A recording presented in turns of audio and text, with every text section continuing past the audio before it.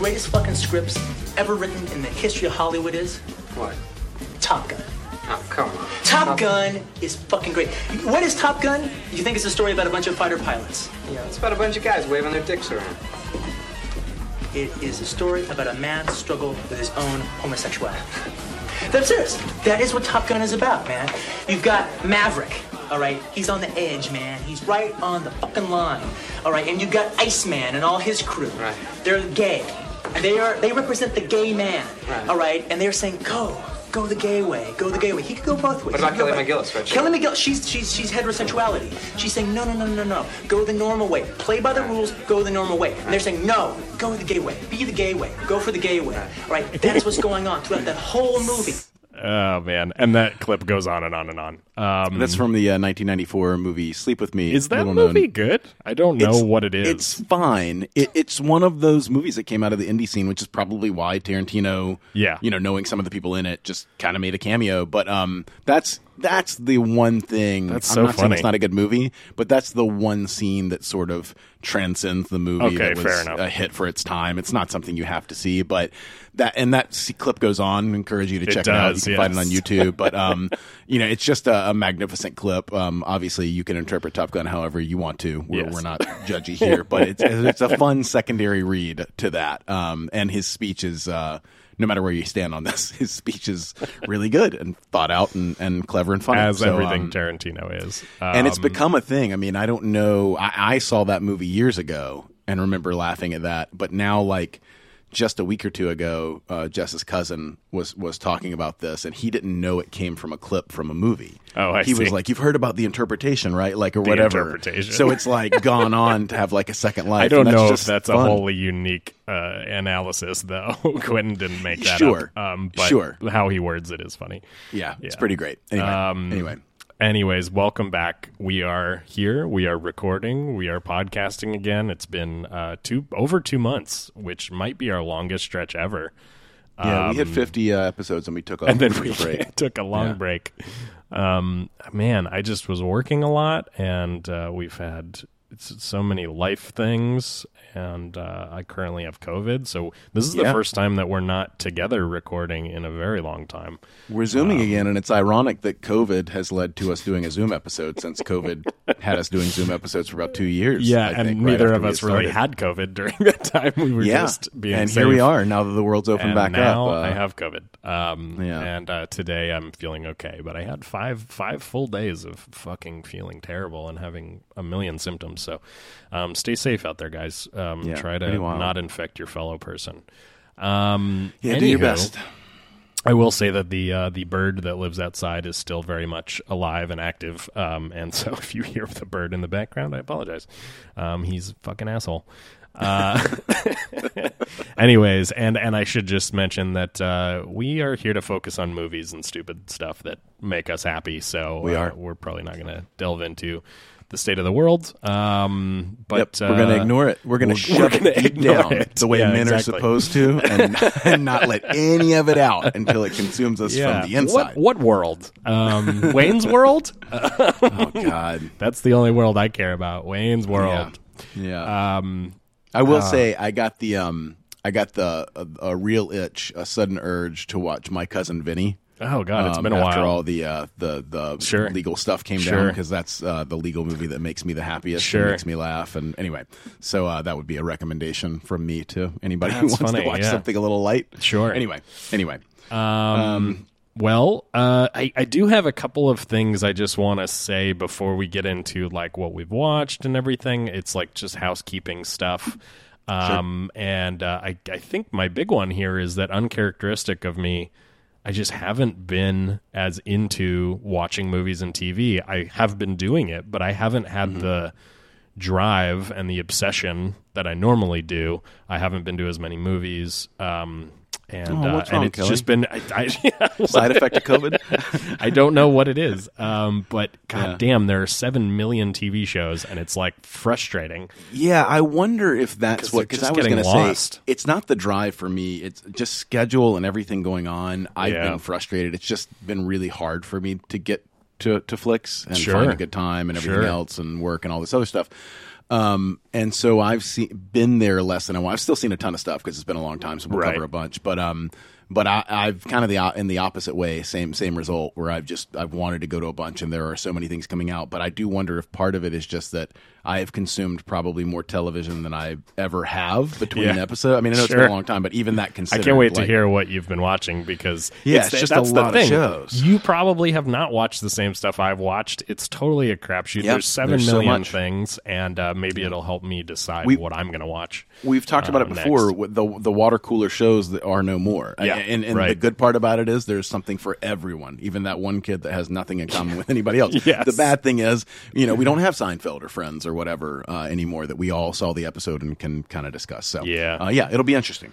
Well, I do have a couple of things. This is like stupid that I'm even bringing it up at the top, but we've talked about how the Academy Museum in LA, which is a new venue, we've been to it. Or wait, did you go to it? I haven't. And you haven't been yet. Okay, gotcha. We were going to, and then we didn't get the greatest review that we wanted about it. Not that was probably from me. Go. Yeah. I was going to put you on the. It's not. But we actually have heard from a couple things. I'm still very excited to go, just because I want to go.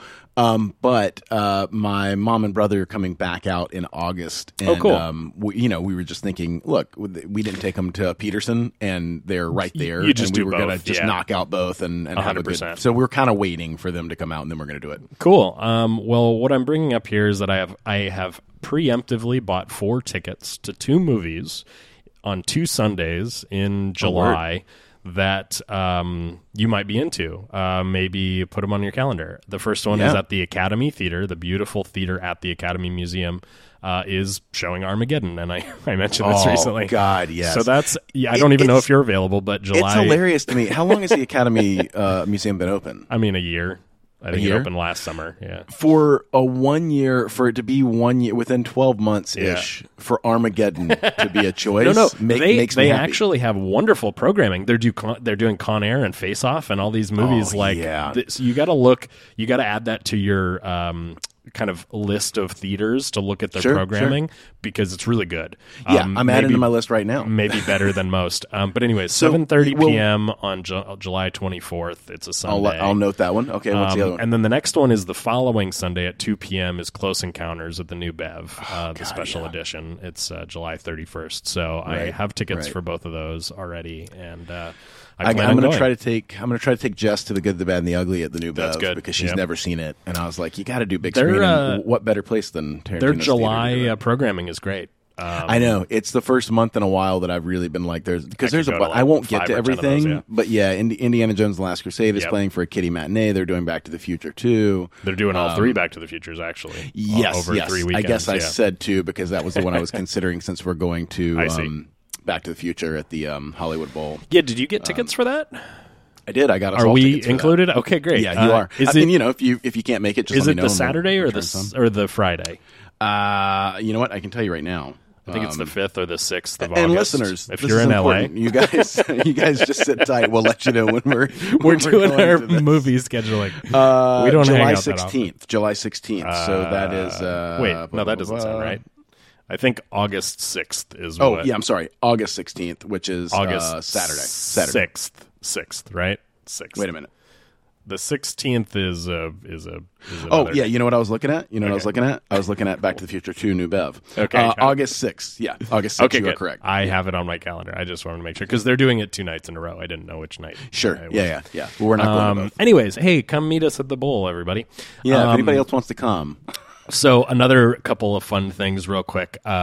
So we do trivia on Tuesdays here in the Valley, and a couple of weeks ago, the final question that we won on. So we were, there's like 30 teams, and I've told you these stories. I'm going to come back to this at some point. It's just not the most convenient spot for me. But no, of course. Anyways, we were doing really good. We were in the top 3 teams. I don't remember if we were first. I think we were probably second or third place. And with King Trivia, you can double or nothing. So if you really are sure, then you double or nothing for the points. And the last question was name the last 10 Bond movies in no particular order. Do it in a and I was like, of course. And so I grabbed the paper. I was like, oh yeah, everybody just be quiet. I'm going to write 5 of them are Craig. And so I wrote them down. And what's funny, why don't you do it real quick? Go ahead and so go ahead you and start with, you got 4 Pierce just do them in order, 5 reverse Craig. order. Yeah. So, I'll just do them in order. It's License to Kill, GoldenEye, Tomorrow Never Dies, The World Is Not Enough, Die Another Day, Casino Royale, Quantum of Solace, Skyfall, Spectre, and then the last one, which was No Time to Die. Yeah, sure. So I did them in reverse order just because I was kind of thinking backwards, and it helped me. And then, of course, what you end up with is a Dalton movie. You're splitting the Dalton era with that 10th 1989, one. baby. But what is crazy to me is that it's probably just the pressure of trivia and everything, where I was like, wait a second, which Dalton is which? Oh, yeah. Yeah. Because I just am not as encyclopedic about those. And, Yeah, sure. And I was like, I'm pretty darn sure License to Kill is the second one, but yeah. it's the only one of the entire franchise where I was like not sure about its placement. Every other movie in the whole franchise I could have written in order, and I just had to like go with my gut. I'm like, hey guys, That's so are we funny. okay to double or nothing when I'm only like 85% sure? And of course, I did say License to Kill, and we did get it, and we got first place. So that was Well, I'm sorry I couldn't have been there for you, buddy, but I'm I just happy was that you thinking, got I was it. like, man, if he was here, it would just be no question. You know, the way to remember that, too, is like, not that it's going to matter now. Yeah, but tell me. So, Living Daylights, at least this in my mind, is a Roger Moore Bond movie where they put Timothy Yeah, Dalton in it. It's right. got some silly stuff. It's got the toy soldier stuff at the end. It's got, you know what I mean? It's got the jokes, Very but he's much. still playing it very serious. Yes. And then License to Kill was clearly you're at the end of the 80s, and that was, Right. and it's the drugs thing and everything, and it was clearly okay, the popular action movies now are these rated R, Lethal Weapon, and Die Hard. Like, Bond influences everything, but it's also influenced by everything in that era because it keeps going. Totally. So that's kind of the way I've always thought of it. And I'll always wonder what the third Dalton Bond movie was going to look like that had robot assassins. I know. I've You heard think that about story. the early 90s and having like Terminators going after Dalton, and I kind of want it now. Anyway. Absolutely. But cool. I'm glad you got that one, man. I had never had a doubt, even if you did. Okay, fair enough. And the last thing that I noted, which I thought was really funny, our favorite clothing brand, Super Yaki, the maker of the hat I got you and other things, movie-themed clothing. They tweeted, this social media bit that's been going around where she's a 10, but or he's Yes. a 10, but Yes. it's very silly if you don't know it. You're always a not but. missing out on anything. But I don't know if you saw this tweet. They wrote, she's a 10, but still dealing with ongoing trauma of watching a Twister miss this house and miss that house and then come after her. And I just laughed so hard. It's just, they're God. so on point with their media. That's something that speaks directly to Exactly. our generation or our decade and no one else. But the so concept good. of miss Wow. this house and miss that is house. And then come That after is her. great. Yeah. Lifted directly. She's Man, a 10. I want to work for something like that and come Yeah. up with that stuff. Like I think that's all I want. I no longer want to be If we're ever Spielberg. in Texas together, I think they're in Austin. If we're ever in Texas together, we got to go visit them. it, yeah. Can we take a field trip? Yeah, they have like a That store and the or last something. Blockbuster. How many trips have we planned at this point? Yeah. We haven't done one yet. One of but these days we'll leave Yeah. the area. Someday. All right. Well, that's all my house cleaning stuff. You got anything, or should we talk about some stuff No, we've man. seen? Let's talk about stuff we've seen. I feel like we should right off talk about the big ones. we have to start at the top. go ahead. and That would be Top Gun. Top Gun. Yeah, Top Gun right. Maverick, which we waited for a long time. Oh wait, can I tell? This is on topic. We went to dinner with Lori's friend a few nights ago, or a couple of weeks ago, and she sat down. She's like, "We got to talk about the best movie ever." And she said, she sat down and she went, "We got to talk about the best movie ever, Maverick." And I went, "I love Maverick." Should we redo the quiz and the objectively what would we show movie? Will we She show was aliens, so Maverick? confused when I was like, I haven't seen it in years, but I really love it. And she's like, what do you mean you haven't seen it in years? It just came out. And I was just like, oh, you're talking about Top Gun. This is okay. so good, dude. Isn't that And so to pull appropriate it back for to us? the future reference. What do you mean this is a rerun? It's brand new. That's brand the first new. thought I had. I was like in the movie. Anyways, so man. Top Gun Maverick. That's so funny. Yeah. when I you figured say you'd- just Maverick, that's the first. Of I course, wanted, that's the I first wanted to thing be you would like, think. that's the name. She's that's like, not the there's a title. movie called Maverick. That's a subtitle, kid. Yeah, exactly. That is a subtitle. Well, let me just. I saw a tweet, and I don't know. We'll still talk about it, but honestly, after this tweet, I don't know if we need to talk about it. Okay. I think this says it all. But I saw a tweet after we had left, and it's Luke Barnett, and he said, "Finally saw Top Gun, and I'm headed to the doctor because there's no way this erection is lasting less than 4 hours." And honestly, that feels appropriate to the clip we played earlier, and also the movie itself. I can't tell you how. I mean, again, we were both very excited to see this. As with all sequels of like beloved properties that have been 30 years, you're cautiously optimistic at best. But we were both excited to see it, and then I think left being fully satisfied and probably even, I don't want to speak for you, but even like exceeded expectations. I mean, I know that I left and I was just, and after we all talked about it, Jess's parents talked to us about it, how much they loved it.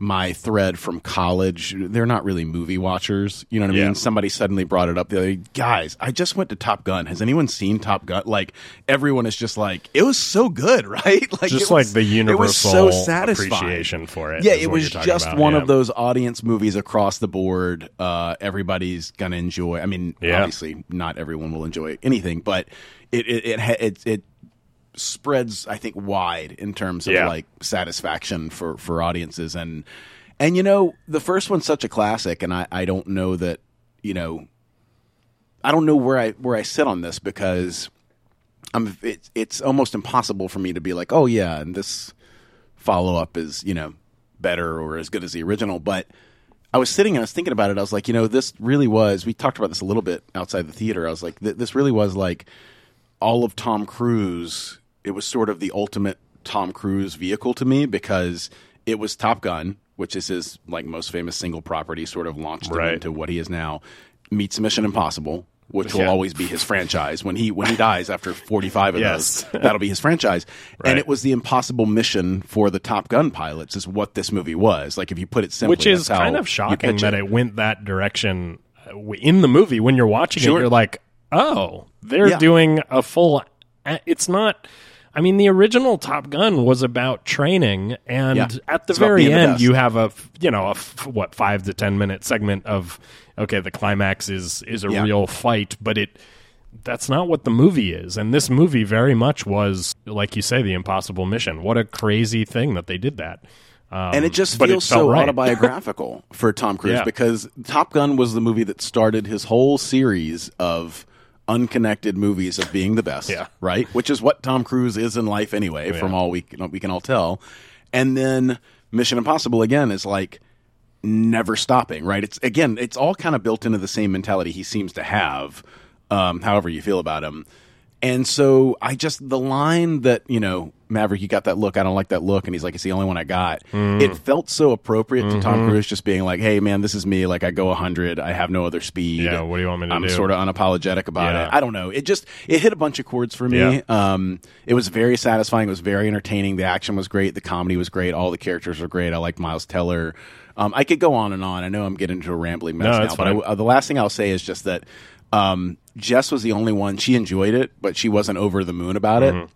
And she brought that up when I was talking to her family about it.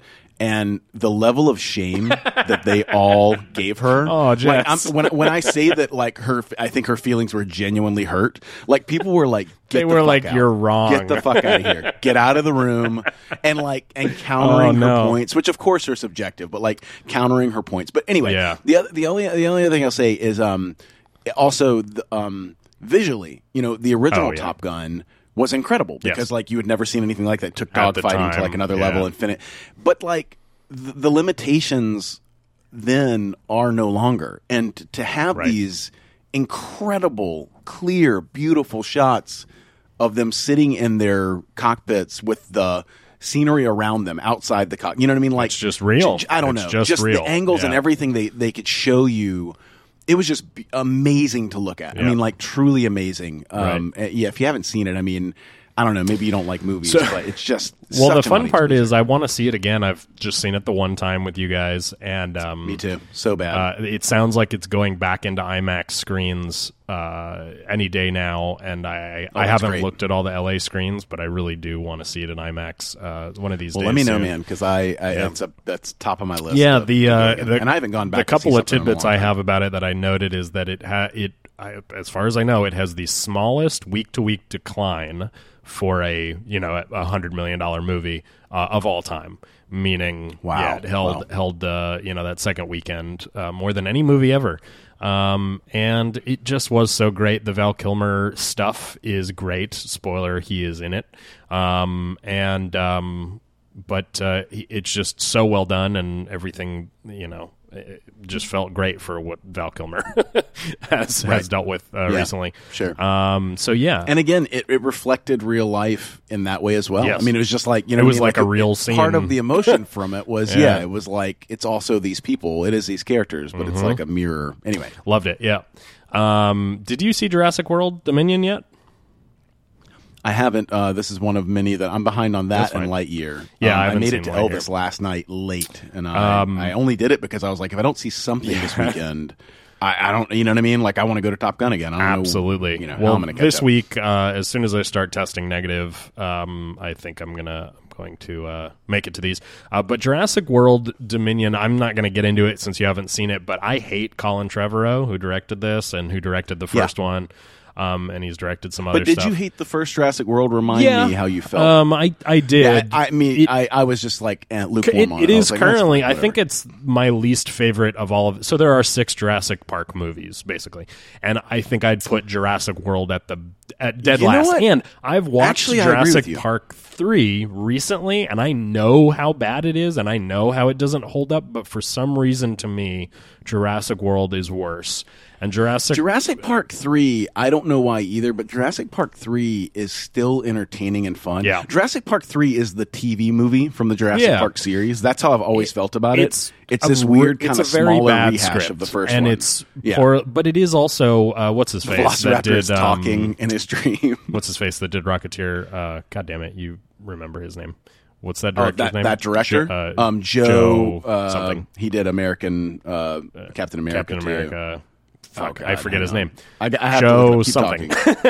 I think he's a competent, if not very good, director of like these genre things. But Joe Johnson. Thank you. Yeah, he is. You're right. But Colin Trevorrow isn't. That's why I give Jurassic Park 3 more credit. Jurassic World is just a fucking mess. It's insulting to the audience. It's super insulting to the audience.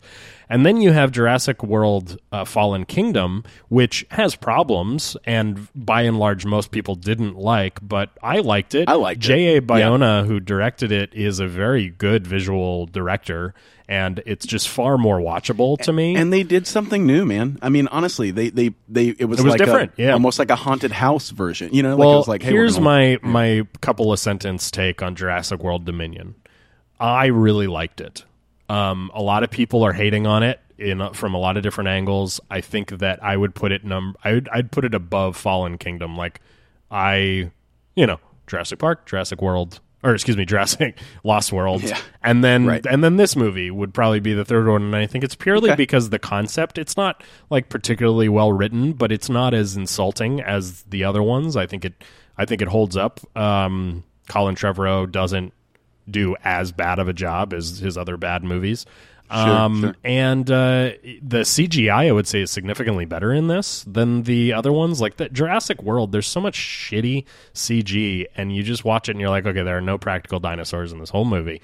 This movie's got many more practical dinosaurs, and it just feels good. I don't know, it just feels good. And by the way, you have to come into Jurassic World Dominion with the same idea as what we're talking about with Top Gun. It's more of a Mission Impossible action movie than it is a Jurassic Park movie. And right. They're all over the world, and it's just like, it's different. I don't know. I enjoyed it. Well, that's all I'm going to say about it.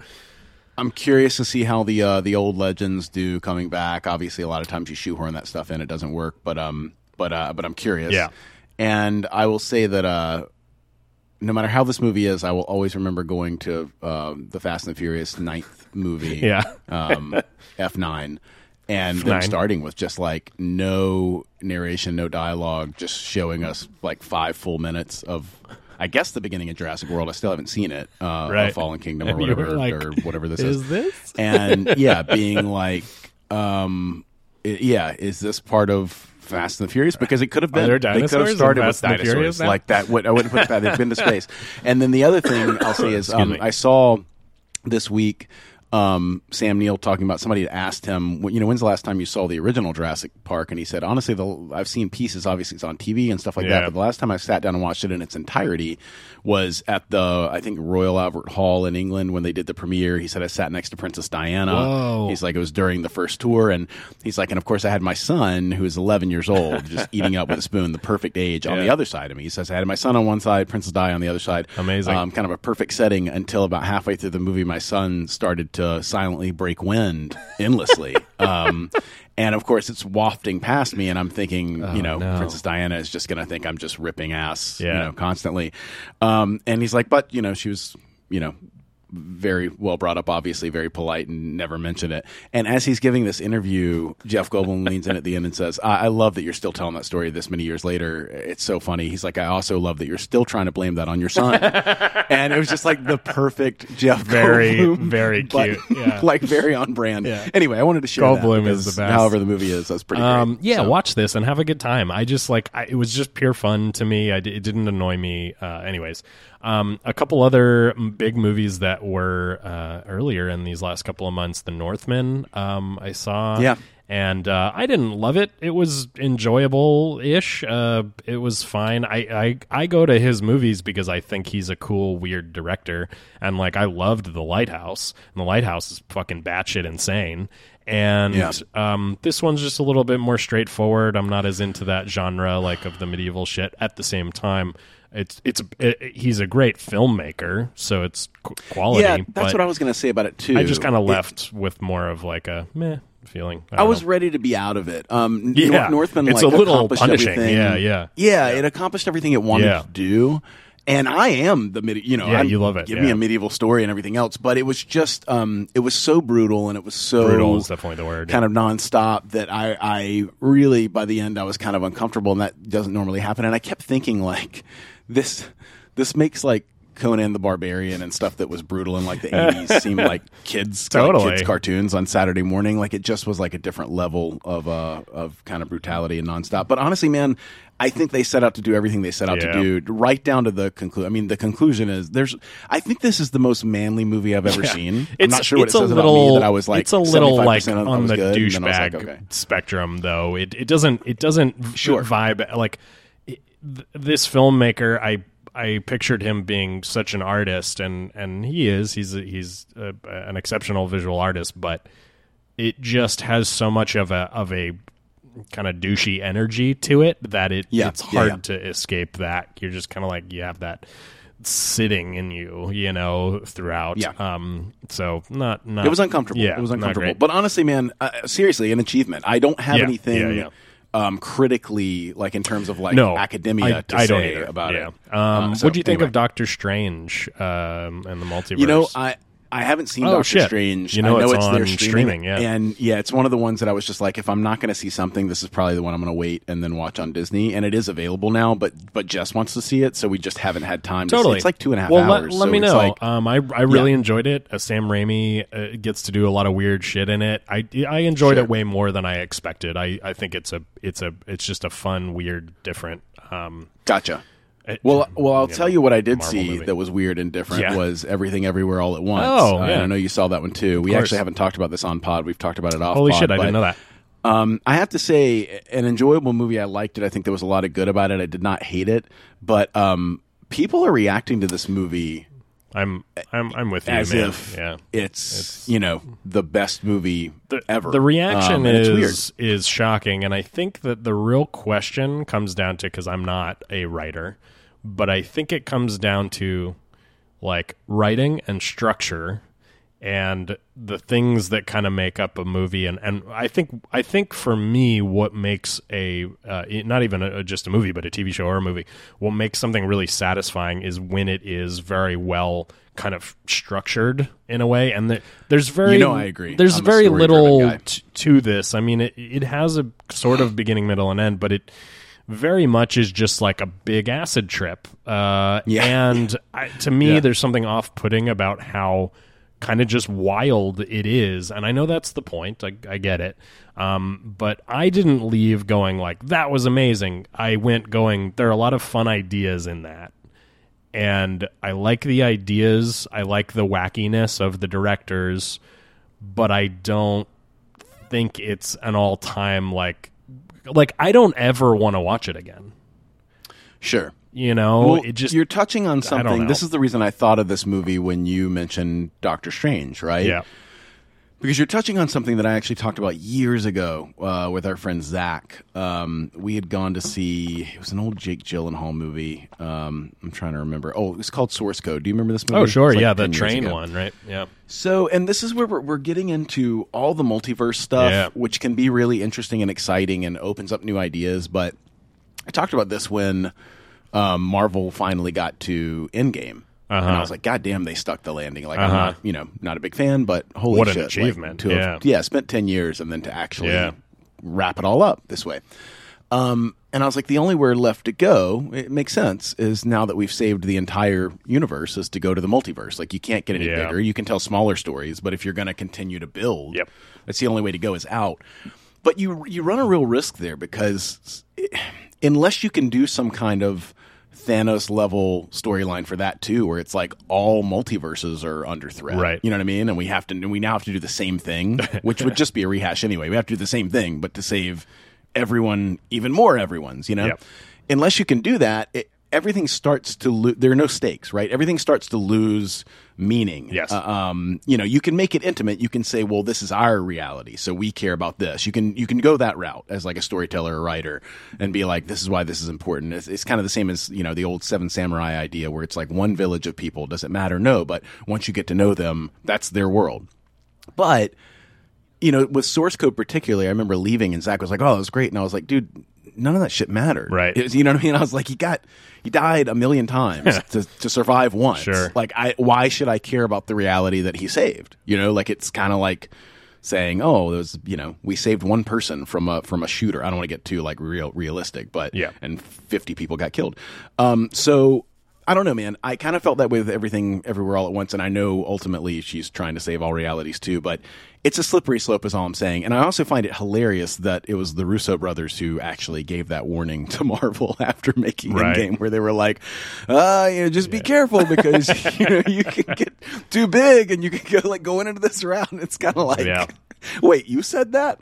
So anyway, I thought it was fine. The one thing that I've really enjoyed about it is how divisive it's been. Again, I know these are the people I see the most, but I'm going to mention Jess's family again.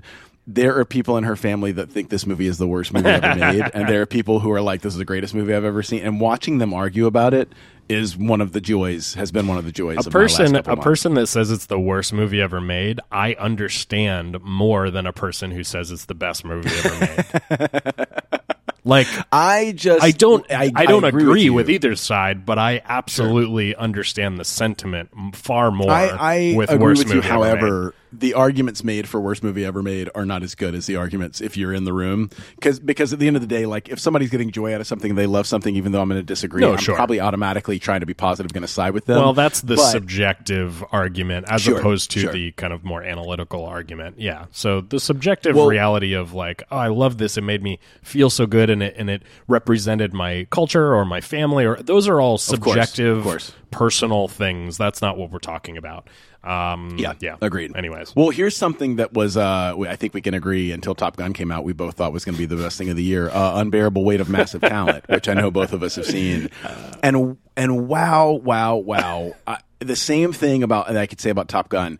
For something to have promise, but you to be so nervous because this could go wrong. Such a fun ride. For it to go right, for it to go right on every beat. Again, same as Maverick. How good is the ending of that movie? Because it's been a few months since I've seen it. But the level of meta that it gets, and then, but to still, there was a moment where we got to a certain point, and I was like, okay, now it's going to devolve and be bad. Yes. Like, there was a moment about 2/3 through where I was like, 100%. okay, there's no way to wrap it up though, because I'm not, this is not me trying to brag or bag on myself. About 2/3 of that, under the right circumstances, I could have come up with and played out. Yes. But then it's where it goes. I would have hit a wall and been like, I don't know how to end this thing. You know what I mean? And to wrap it up the way they did, I was just so perfect. happy and so Yeah, satisfied. so and Nick Cage, like, man, just tip the hat to him. Like he's just he knew what to do. A legend he at knew this what part. to do. Yeah, at this point, this was perfect for him, and I'm just so happy that it was what I wanted it to be. Yep, and it's just so like enjoyable. a little, it's Seriously a little, see it. what do you call it? Like lightning in a bottle thing. Hopefully they don't, attempt Sure. to make any more in Yeah, this universe. there's no It's formula just- for this. It just yeah, works or it it's doesn't. great. And it did this time. And Pascal was great too. Everybody in it was great. Yes. It was so much fun. And the different ways it went and kind of how it became one thing and then became another thing just the whole way through. I can't say enough good things about it. So Well, I recommend for me. Is that a pretty serious. Is that a woodpecker? No, it's outside a pretty your, serious. I guess it was some military aircraft, but my whole window pane right next to me just was going like this. I don't know if anybody else picked that up, but I definitely did. I was like, "You having an wild. earthquake?" No, it was some kind of military helicopter. There Anyway, you go. We talk about Nick Cage. And, see? So I want to talk about two other movies I saw in theaters that I really didn't like. So these are more of like warnings. Oh, good. One was called We're All Going to the World's Fair. It's a very, very small indie movie that no one saw. And it's got kind of like a brand new lead actor. It's this movie looks like it was made for about $100, and it's a kind of a horror adjacent movie. But it's just wild to me how different I can feel than critics sometimes, and because generally I know what I'm you mean, more man. on the side of critics. But let me just position this. I'm going to click on the Rotten Tomatoes for We're All Going to the World's Fair. The current critic score is 90%. When I see that, I generally go, okay, there's going to be some quality here. I'm going to go Sure. whatever. The audience score is 35%. That's quite a spread, and those are the ones to be nervous about. It's kind of like what's different here. and I just don't understand what's going on with critics. But it's the kind of thing where it's like, this is an hour and a half ish horror movie that could be 20 minutes. I don't know. Didn't like it. The other one that is much more of a studio movie was Men. Did you see Men yet? The Alex Garland movie? No, the trailer, and people were saying, "Oh, revolutionary, going to be the greatest horror movie, whatever ever." And the trailer just, how I am with horror. Yeah. It really has to be something that to see it in the theater. I really have to, Yeah. you know what I mean? No, that's like fair. it is one that I will watch at some point, but those are always back burner movies for me. I just don't care. Let's about look horror. at the scores for this one. Men currently has 69% from critics and 40% from audiences. That is about right. It is not great. There are elements of it that are great. Alex Garland is a great filmmaker. I love Ex Machina. I loved the Devs show. I really liked Annihilation, even though he didn't. That's not his source material. Right. That book is really good. I read the book and then really liked the movie. This is written and directed by him, and it is just like pounding you over the head with metaphor. That's what I was going to say. Do you feel like the allegory was just super on the nose? Because just watching the trailer, I was like, I get on the it. nose Okay, that it's I get it. insulting. And by the end of it, Lori, she was like, I think worried that I loved it because she walked out and she's like, Oh, no. did you like that? And I was like, oh God, no, that was terrible. Isn't it wonderful how movies can bring us together even when we hate something? Yeah, Like, exactly. Yeah. That moment just made me happy that you guys both left. And were like, fuck I think that. she was Like, and very usually worried.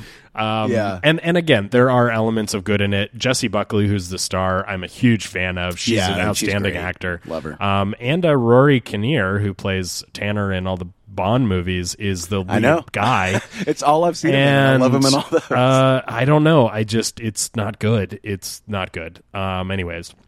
I'm digressing here, but do you think Tanner will come back, or any of the group will come back when they reboot and have a different Bond? You know, usually there's some overlap. I'd like to see Tanner where come back. It makes yeah. the timeline never quite work, but it's also one of the cool things I about think Bond. bringing where- back Rafe and this guy Rory as Tanner would make sense. Like, you don't need to not do that. Yeah, and we it's don't just the care. same Yeah. as having Dame Judi Dench be Sure. the new Yeah. M for one, and then the starting M when you reboot Bond for the other. It It's worked. like, why not? There's no rules. So I think anyway, you could sorry, maybe. that was I think you could maybe recast Q. The young kid that played Q was a little bit of the Craig ilk, and I would be okay with giving it to someone I never loved him, with and a I like little that more actor. personality, you know.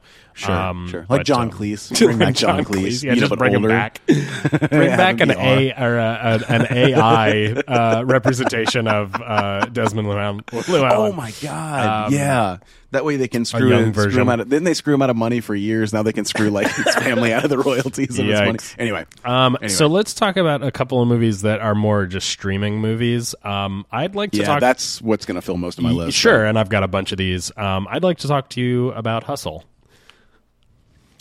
Man, you told me about this, and you were like, hey, I'm not as big a sports fan as you, but I really, really liked it.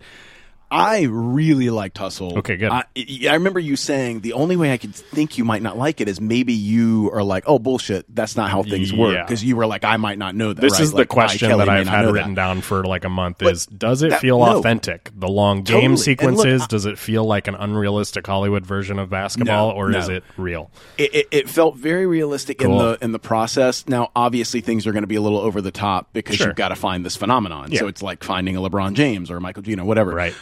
Adam would probably be able to call bullshit even more than me because he's more on the inside. Right.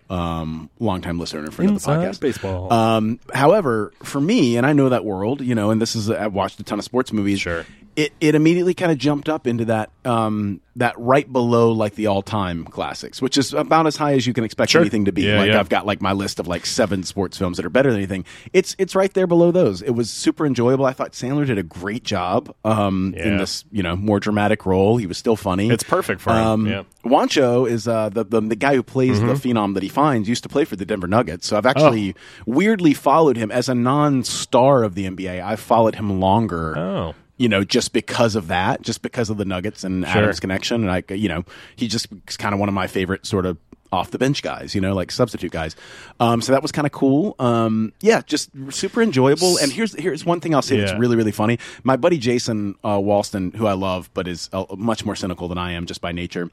But also just like sentimentality doesn't work on him the same way. You know what I mean? Like I'm kind of a sap. I acknowledge that. I think he busted out laughing once when I told him that I had cried at Rocky. You're not a sap. He's just a robot. Right. Okay. I'll take that. But he actually said something that cracked me up, man. He was like, "Do you watch Hustle?" And he was talking shit about all the athletes' cameos, and he's right. There's a ton of them, but they're just what they are. But that didn't affect me at all. Sure. But then I was like, I really like that movie, and he said, Patrick, he said, You're a male who plays basketball, who likes sports movies, and was born between the years of 1980 and 1987. He's like, there's an algorithm that spit this movie out, and you are the target. Yeah. You're in the bullseye of the target audience, which I could only laugh about because he's 100% correct. Yeah, right. But it doesn't change how I felt about it. However, I told my mom that, and my mom was like, well, "What does that say about me? I loved that movie." Yep. And I was like, "There you go." Like she really liked it. Jess really liked it. A lot of people have enjoyed it. So fun movie. I'm glad man. Diane liked it. I do wonder about people that are not into sports. Like, am I alone? I just think that you were saying it's right below like all timer sports movies. I mean, it takes from Rocky because it is in the same town and it has that energy, and they're clearly paying homage to it in many ways. And they're underdogs, all underdog but stories of the Rocky story. I would say that if Rocky didn't exist, let's say for a second, that the reverence that we have for Rocky is only after much time, and decades of love and appreciation. I feel like this has that same ability and energy. I do think that I would call it a modern version that I can't say won't occupy the same kind of quality level in my head years down the road. It felt very modern and fresh, and I loved the cast of this movie. Like, Queen Latifah was perfect in it. Like, I haven't seen her in anything in so long, and you forget how good she is. And the daughter and just all these people and I guess the guy, what's his name? The basketball player. Juancho. Yeah. Juancho is not like he's not a good actor. So what do you do? That didn't rub me at all. Like, I was aware of it, but it was like, well, but he's also, a foreign kid and quiet. in the story of the movie. I was like, that feels okay. It doesn't feel wrong. It felt authentic. I think a lot of people are bagging on how he just wasn't a good, like, maybe choice or something. And I mean, honestly, I don't know how you LeBron get James much is one of the most charismatic guys that there is, and I still, when I watch him in movies, it's a little cringy. Well, of you know course. what I mean? Like, people are just like, "Oh, he's so good. He's got this so many guy chops." was I'm like, far "Yeah, better but he's also an actor." Yeah, than LeBron. It's like he's also not an actor. Yeah, it's that great Gary Oldman clip, right, where he's like talking shit about athletes trying to be actors, and he's like, "You think I'd try to dunk a basketball just because I've trained for 3 weeks?" That is ever. really funny. Yeah. Anyway. Okay, we can I'm move glad on you from liked that, it, man. but I really enjoyed it as well. Yeah. Did you watch Chippendale Rescue Rangers? Of course we did. How fun! Firstly, couldn't believe what a fun ride it was. That movie is crazy that it exists. 1, and then 2. Almost at no point in that movie did I laugh from dialogue. Okay. There is absolutely nothing funny about the writing of that movie. Sure. It is straightforward and it is, cute. Right. The comedy of that movie is in the meta production design and styling of the movie. Full stop. Well, there are different kinds of animation for half the movie. It is CG. The concepts in the movie are what is funny. And I don't know where that lands because it's like it was built for us because kids today don't really know. I mean, this is a movie for us. They like go to the valley. It's all seedy and shit, and you're like, you're, and it's the Uncanny Valley, which is a fucking great gag. Yeah. It had a little touch. I'm not saying it was as good. It wasn't, but it had a little touch of like. Who Framed Roger Rabbit in that way? Yes, which is like an all-time, and it has references classic. to that. It has references to virtually everything that's ever happened in the universe. There are more references. That movie was everything, everywhere. It honestly was. Yeah. These two movies are very similar. So funny, but I did enjoy it, and I think if you grew up watching Rescue Rangers, you're a little bit older. Did you watch that growing up? I did, yeah. Okay. So, I mean, at least for I in my mind, it was something one of the regular lineup of Saturday morning, cartoons, and I just remember enjoying kind of. They were just straightforward adventures, as a kid, which was fun. But now knowing that they deliberately dressed the two or costumed them as Indiana Jones and Magnum PI, again, that's just one of those things. Doesn't matter. Again, but those are the so hilarious concepts in that movie. They're not so great. Anyways, so speaking of also animation, only a couple of days ago, Beavis and Butthead Do the Universe came out. I saw that came out. Did you see it? I watched it immediately because I truly love Beavis and Butthead, but it's just like it's not part of our social culture anymore. It came and went. It's unlike, so old like now. It's most kids today weren't even born when it was around. But man, it had its moment. I mean, it was like it really did. It was the thing that scared parents for a long time. It was the one. Mike Judge your kids watch is such a great kind of storyteller, and he just never misses in my mind. Like everything he's ever done is kind of like perfect in the way that. You can't judge like an abstract piece of art. You don't go like, this isn't it. It's essential. It's perfect. Every single thing he's ever done is perfect. And you might not be into it, but he's also so good at just like super, super simple dialogue. And I don't even know that he wrote this, but he's obviously the father of this thing. It's great, man. Watch it. Please watch it. I'll check it out. It's the direction that they take it is just so satisfying. And I mean, I still remember watching the original Beavis and Butthead Do America movie with my buddy growing up, my buddy Graham Wooten, when we were like 12, 13. Yeah. It came out in 97. So laughing as hard. 13. So laughing as hard as just ready to just piss myself, just convulsing, laughing. Yes. I mean, of course, I was 12, 13, but I'm definitely down. I'll check it out. It's on the list. I watched a couple of days ago a great horror kind of psychological thriller called Watcher, and it's a bummer because Watcher is what did I watch it on? I watched it on video on demand, I think. Watcher is a relatively new movie. I think it was in theaters a few months ago, and it's just a very small movie, and it suffers from the thing of like that Netflix joke, the woman in the window across the street who lived blah, blah, blah, blah, blah. It's just about a person looking in from across the street at another person. Like that's what the whole movie is. And so you kind of are immediately fatigued by the concept. And so you're just like, okay, why do I give a shit about this?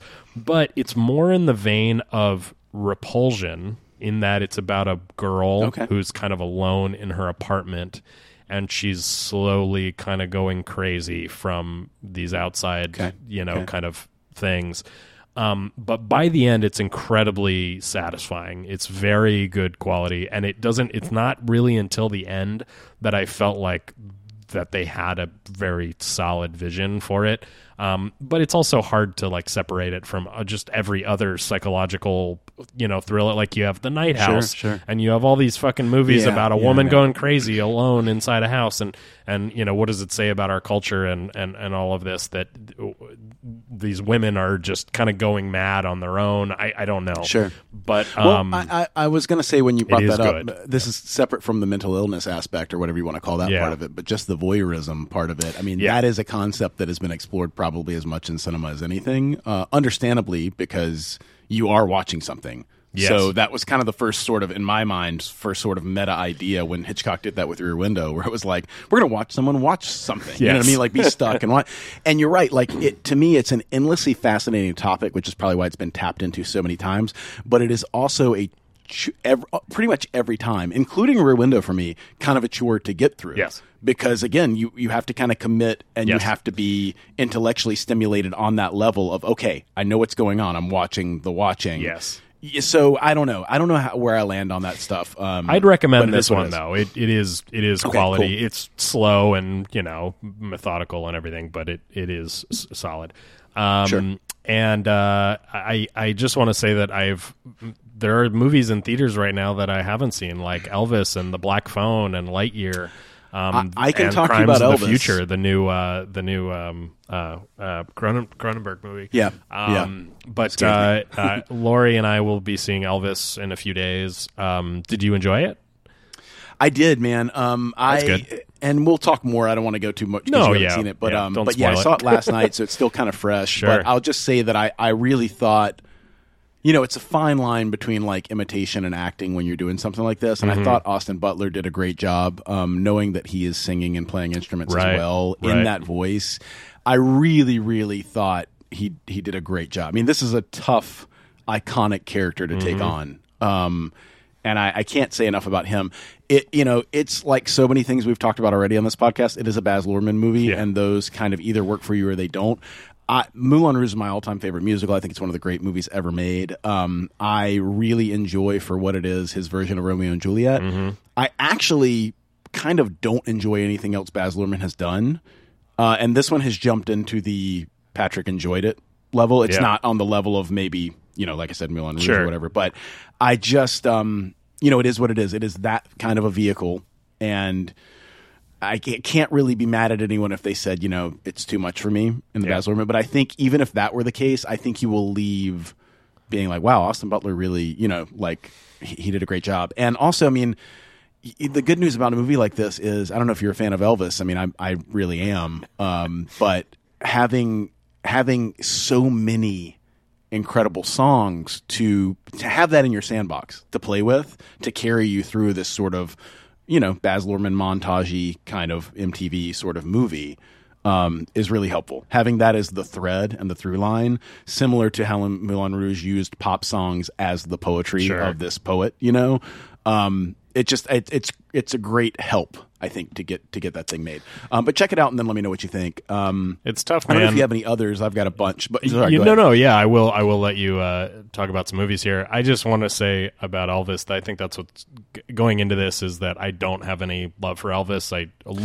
Lori is incredibly connected to Elvis. Her family grew up like they have Elvis stuff all over their house. She's got Elvis stuff in her room. Jess and I went to Graceland, so I'm with you. Yeah, and I just don't have any. But that's fair. So I think but going you can into recognize, like in the way that Marilyn Monroe, you can recognize that this is the king of rock. The kind of that thing. I think you'll be connected to that in the sense of, oh, this is a one of one. Yes. This is the guy who, there's no Beatles without Elvis. There's no, you know what I mean? It's kind of Michael Jackson. He's the guy. So forth, However you feel about him. The only other I'm going to let you go here, but the only other movie thing I wanted to mention, or two quick things, is that I saw Vanilla Sky for the first time ever, and what? I how did you never see Vanilla Sky? I missed it when it came out, and I know it's based on a Mexican film, but Open Your Eyes. But yeah, which is a better by the way. I've heard Open Your that, Eyes but Vanilla Sky, I watched with Lori a while back, and I can't believe I never saw it because it is so my kind of thing. That's why I'm reacting this way, and it's Tom Cruise. I feel legitimately like I missed out on something that could have become maybe one of my favorite movies. I think it could have been in like my top 5, but I genuinely think that now that I've seen it at such an age, when it wasn't new and fresh, at the time it would have blown your mind. I mean, it would have been I can't like say it's an all-timer for me, but it that run through Times Square, it's outstanding, time, and it's real. Like, what the fuck? It's real. Yeah. That legitimately blew my mind. But then the rest of the movie is just kind of, it is what it is. Wonderful. I just can't believe. I'm glad you got to see it and enjoyed it. And then the last thing I'll mention is we've moved on to a new movie night category. I kind of mentioned it, but me and my movie watching group, and we're on to heist films. Jealous. Yeah. And we watched a couple nights ago Den of Thieves, which I had mentioned to you, from 2018. Wow, what a mediocre movie. What a totally mediocre movie. Austin was really talking it up. He was just like, this is great. Isn't it awesome? And we're like, have you ever seen an action movie before? Well, that's what I said. I mean, it's fine. Because I'm like, wow. Every like gun sequence, he was just like, isn't this awesome? And I was that's like, amazing. Well, that's amazing. There are a lot of movies like this that, are not, worse than this or. But we also watched Fish Called Wanda, which I had never seen, which is what'd you think, man? Such a weird movie. It is weird. It is strange. It is dark humor. Jamie Lee Curtis just being bonkers, and it was worth watching, because by the end of it, you're like, I see why that was such a big movie, because you look it up Kevin and you're Kline. like, this really like shook the movie going public, and Kevin Kline won an Oscar for that fucking movie. And he does so many weird things in it, so many weird, like, very strange. There's so many weird decisions. Feels about like a his cocaine character. 80s movie to me. I guess that's it, is that like at the time we were just giving a pass to a lot of things now that would not be appropriate. And it's a weird movie, but anyways, that's all I'm going to say. Fun. I'll tag onto that, because fun fact about that. I went to a Q&A at the Aero Theater years ago with Jamie Lee Curtis, and they ran Fish Called Wanda, and she talked in the middle, and then they ran True Lies. Nice. And I was like, well, I'm going to go see this. Yeah, that's awesome. And it was worth it for nothing else, just because she's just a delight. Yeah, she was just fantastic, person, and her stories, and she's such a normal seeming person. Yeah. Told great stories about True Lies, but she said the movie I am most proud of is Fish Called Wanda, and it's because of the role. Say that? She said that it's a movie where I am. She's like, you don't understand until you've been an actress how rare it is for the woman to be outsmarting everyone, to be the person in charge, to run the whole thing, to be the character that's not getting to fully. I mean, she's everyone. badass in it. Yeah, throughout the whole thing, and she's like, and so it's more of a character thing than anything. Which I never thought about the movie that way, because I'm not a big fan of the movie either. Right. But years ago, my parents went to that movie with another couple, and my mom still talks about it. She said, I must have had a bad day or something. Everyone was laughing but my mom, my dad, the other couple, to the degree that she got angry at them. Because it's dark humor. They're making fun of the guy who's got the stutter. You're just killing that dude. They're torturing. It's a very bad, it's funny, bad but taste of movie. She stepped out of the theater and she was like, literally, like, she's like, I'm so embarrassed, but she like gave them a lecture. I mean, she became that person where she was Good like, for you. This is not funny. Good for you, and Diane. It's inappropriate. And when he eats all the fish, I'm just like, this is so off-putting and not funny. Yes. And it's also like kind of terrifying, but I don't think they meant for it to be. I know. He's torturing this man. He's totally torturing this man. And yet he's also sort of our lead character. No one in it is good. Like, meaning there's just no likable character. I mean, Jamie Lee, it is a to some extent, but tone for the movie. It is a strange tone, just so and British it doesn't work and for me. weird. So I would agree with all of that. Yeah. You're not alone, Diane. Anyways, what other movie stuff you got? Well, I went and saw some older stuff. You went to one of them with me. I'll just rattle these off quickly because in a way I relived my entire childhood on the big screen over the last 2 months. We went and saw Star Wars in Westwood. Yeah, on we the big did. Screen. It was awesome. It was a special edition, but it was fun. And then why's all their shit in front of their screen? Oh my god! That moment that we both leaned into each other, started laughing because the I forget CG what that animal creature is called. walks in front of It's everything crazy. you can see and blocks it all out as if it knows the camera's there. And then my buddy Chance and I went to the $1 Million Theater downtown and did the Lord of the Rings trilogy, which I had not done actually in 7-8 years. I used to do it every year. Sure. And super fun, man. They ran it really, really well because the Grand Central Market was right next door, and they gave us food vouchers and let us bring food in and stuff. Oh, nice. But, it was really fun. And then I also, this one did not hold up so well, which I knew it wouldn't, but the G.I. Joe movie. Which it's called G.I. Joe the movie, which came out in '87, and at some point I rented so many times consecutively from Blockbuster that my mom tried to negotiate buying that. There was a point where this movie was as important to me as Star Wars, anything, because G.I. Joe the action figures were like what I had. Sure. And I knew this is not a movie that's going to have stuff for the adults too. It's just purely, this is for 5, 6, 7-year-olds. But it was on the big screen. It was a Fathom event. I went. I was like, I'm just going because when else is it going to be on the big screen? And it was me and like maybe 7 other people that were about my age, all by themselves. One dude tried to keep cheering and clapping. It was uncomfortable because no one was really doing that. But it was fun. And the funniest part about it was as long as it was kind of like, okay, well, we're getting through this. But I still remembered, those core memories that are imprinted on you. There were lines that I had before they came up. There were music cues that I remembered. It was kind of bizarre how much of it was just locked into my brain. Yeah. The opening theme song, which is different than the show, came right back to me. So it was a fun experience doing that. I finally got to Amy Los Angeles, which we talked about. Awesome. What'd you think? And same as you, man. I really enjoyed it. I just thought it was a good movie. You know what I mean? Yeah. I don't think it's this incredible thing, but I just thought it was a good, well-paced movie. The beginning, the first 30 minutes of it, I was kind of like, I don't know if I'm going to get into this or not. But then it started rolling and just kept going. And this is the thing with Michael Bay. If he can just make movies like this that are coherent, I dare say like original.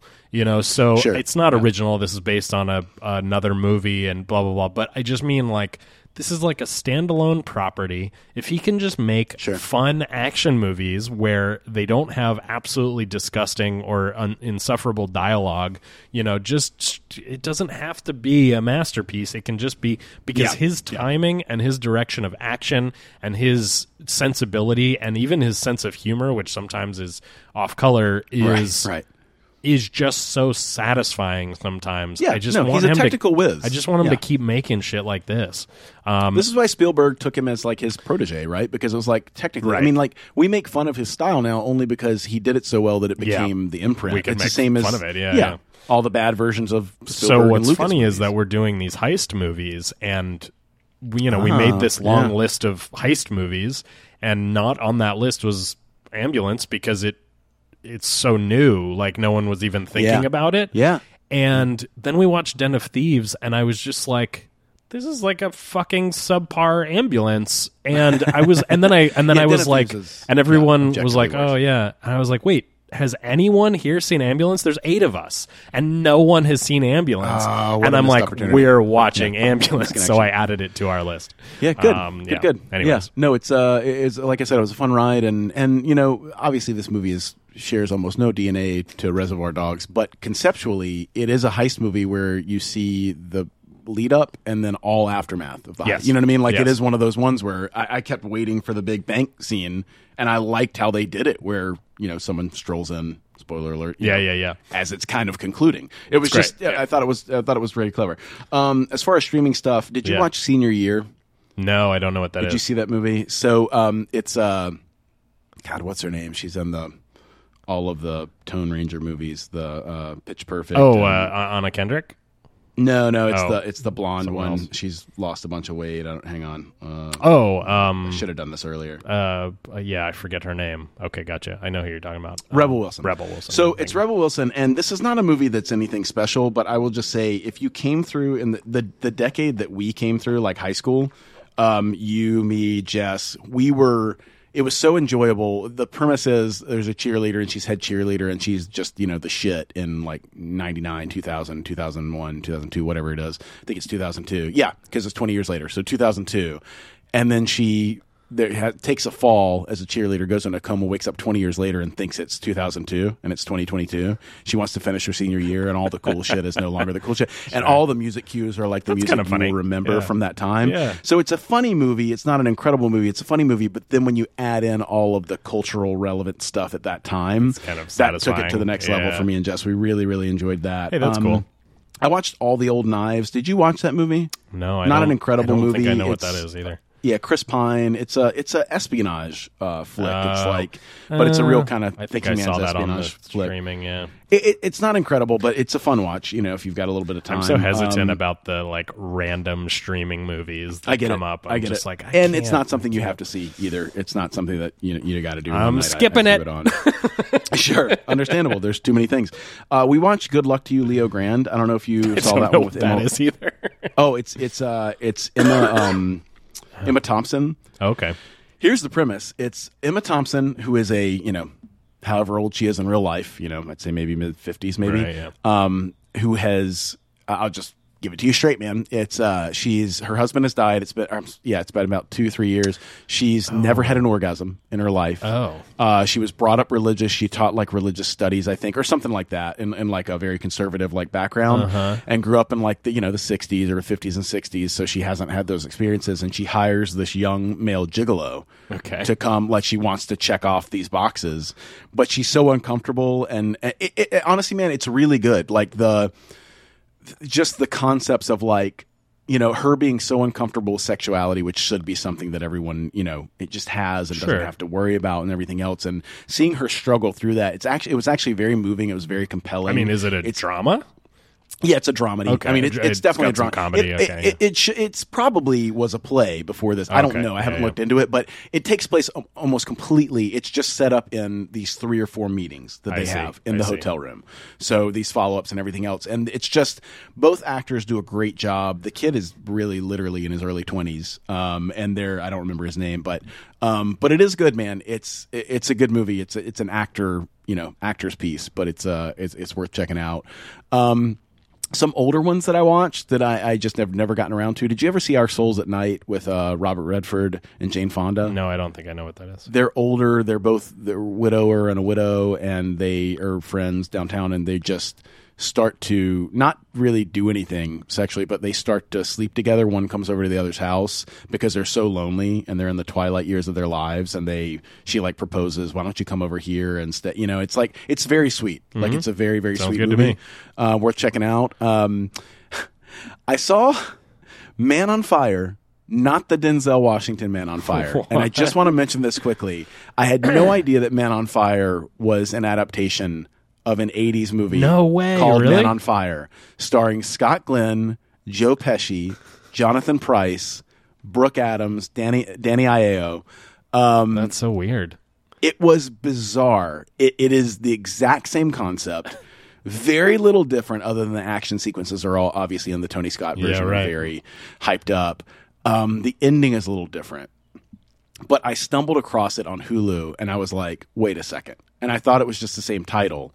And I read the little write-up. Yeah, I got it. And I was like, this is the same movie. Who knew? Yeah, from 15 years earlier. Well, that's so what I had happens. To watch it. Like newer versions of things outshadow the old versions if they're more significant or whatever. You just never know. Really kind of like Ambulance. Really weird. Ambulance is based on Ambulance another movie Angeles. called Ambulance. There you go. Yeah, it happens a lot. I mean, look, True Lies was based on another French movie. Bizarrely. Right. There you go. But also, Jess and I watched the tribute to it's called Dirty Daddy. The tribute to oh God, who's the comedian from Full House?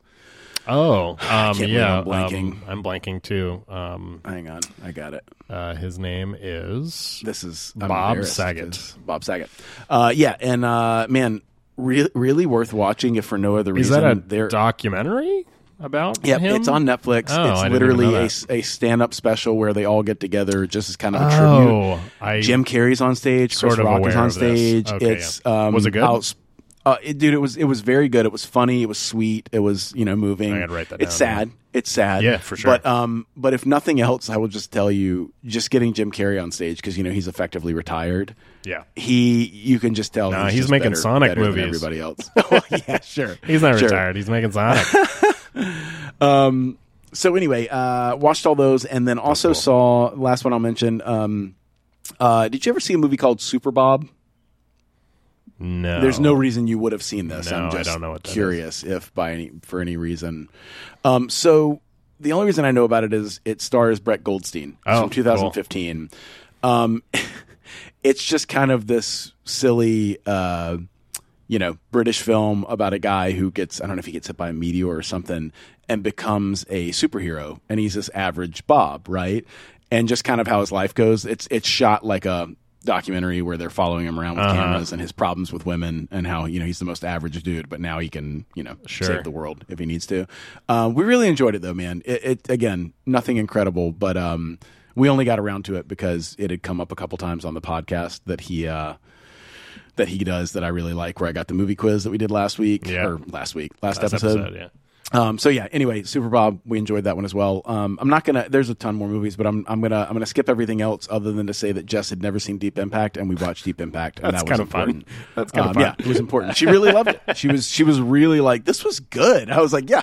I was like, I think it was a little too early for its time when it came out. It's almost like the bad movies of yesterday are the good movies of today. What does that say about we wanted how Armageddon movies are in made '98 today? I don't know, and I don't know what it says about are there any constants in the world? Maybe there aren't. No, I don't know. I don't know. But anyway, that's it for me in movies. I've seen a ton of TV. I think so we don't can know if move you on wanna to dive straight TV. in. Yeah. Wait. Well, to yeah. cap off the movies. I just want to bring up our best, clearly our top listener, Kevin Netzley.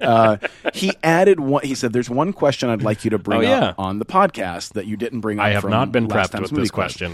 By the way, we got a lot of fun feedback. Chance Bostic pretty much texted me as he listened to every answer to every his question, version. yeah. A couple other people who really enjoyed the list who were That's like, awesome. I'm going to answer these. So anyway, but Kevin was said, fun. the one question I would ask is, what is the one movie, the top movie, that if you could watch it again for the first time, you would watch again?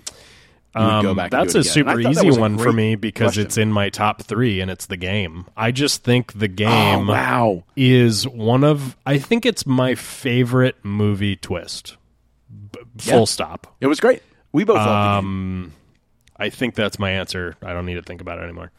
I dig that, man. That's I'm actually kind of surprised. I mean, guess maybe far, I thought you might far do Back more. to the Future. I was gonna say far more than like Back to the Future, my favorite movie, or even just like Empire. I just don't. To me, it's the satisfaction of something being shocking that I would really want to relive again, and I think that.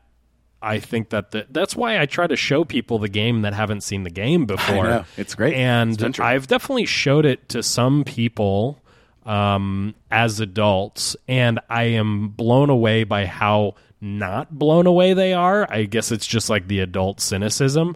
But I saw it when it came out, which was 97 or 98, and so I was 10. So I was like, I was like too young for it. Yeah. Well, the other thing is movies evolve, man, and I think stuff that you were surprised by. I talk about this a lot. How a lot of things come down to, like you said with Vanilla Sky, when you saw it, and how much background you have in seeing movies, right? Yeah. Like how what's new and it what have you informed seen how already. kind of surprised I was. And then the other part is, I think the same thing happens with society as a whole. I think as we mature as viewers as a whole, this is the reason that an entire society, not one person, thought The Exorcist was real and were throwing up in theaters and thought it was the scariest thing they'd ever seen. Right. And when you watch it now, it's not that it doesn't hold up. It does. Like, it's an incredible movie, but it doesn't terrify you the same way. Right. And I think it's the same as seeing something as a kid versus seeing something as an adult. I think all of society moves that way. And The Game, I think when it came out, really did something that it maybe doesn't do as much anymore, even though I still think it's just as good. I mean, I love that movie too. What's your answer? I'd like to come up with something more clever. Like I said, it's just I feel like I keep giving the same answers, but this is just me being honest. Going to see Fellowship with my dad because I could say things I saw as a kid, but being an adult where you can kind of reflect on it, and being blown away and being made to feel like a kid. Hey, well, like, wow, I'll let you know when I see this so-called fellowship. I'll let you know how I feel about it. Vanilla Sky times 100, where you're like, wow, this has been built up. This is actually a good, quick. I just have a clip. Yeah, go ahead. Okay. Go ahead. The only thing that could challenge that would be any of the movies that we talked about that made us laugh the hardest. Seeing Happy Gilmore for the first time as a kid again, seeing Old School where I was like convulsing laughing. Those would be the only things that could challenge it. Hamlet 2 would be a runner in the running. You know, that would probably be in my top few of movies to see for the first time. Yeah. So our good friend of the podcast, our friend Matt Myra over at the Star Trek TNC podcast had a good clip. Yeah, right. Had a good clip the other day related to Lord of the Rings where they're talking about they always do like this day in Trek. Okay, this episode that we're about to review aired on whatever day, and in this in this context, one of the Lord of the Rings movies was the top movie at the box office. So that's the context for this clip.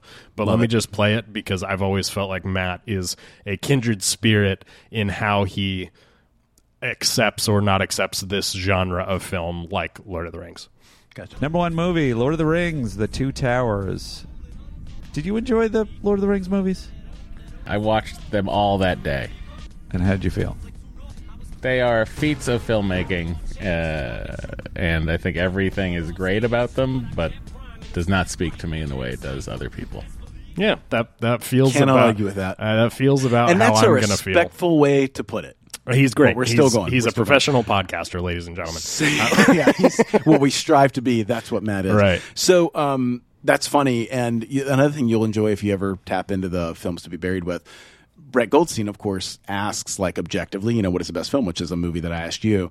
Lord of the Rings has come up probably, he's done 200 episodes. It's probably come up maybe 10 or 12 times as that movie. Sure. Because it's just one of those movies that comes up. Yeah. You can feel his eye roll every time it happens. He does the same thing. He acknowledges it, but he's a little funnier and meaner about it, where he's just like, I don't give a fuck. Like, they walk, they throw the ring. Like, same thing. Like, he's not, again, he's a, Star Wars fan. He's likes his other things, but he is one of the fantasy, maybe not even fantasy, non-Tolkien guys. Yeah, got it. In a funny way. So, anyway.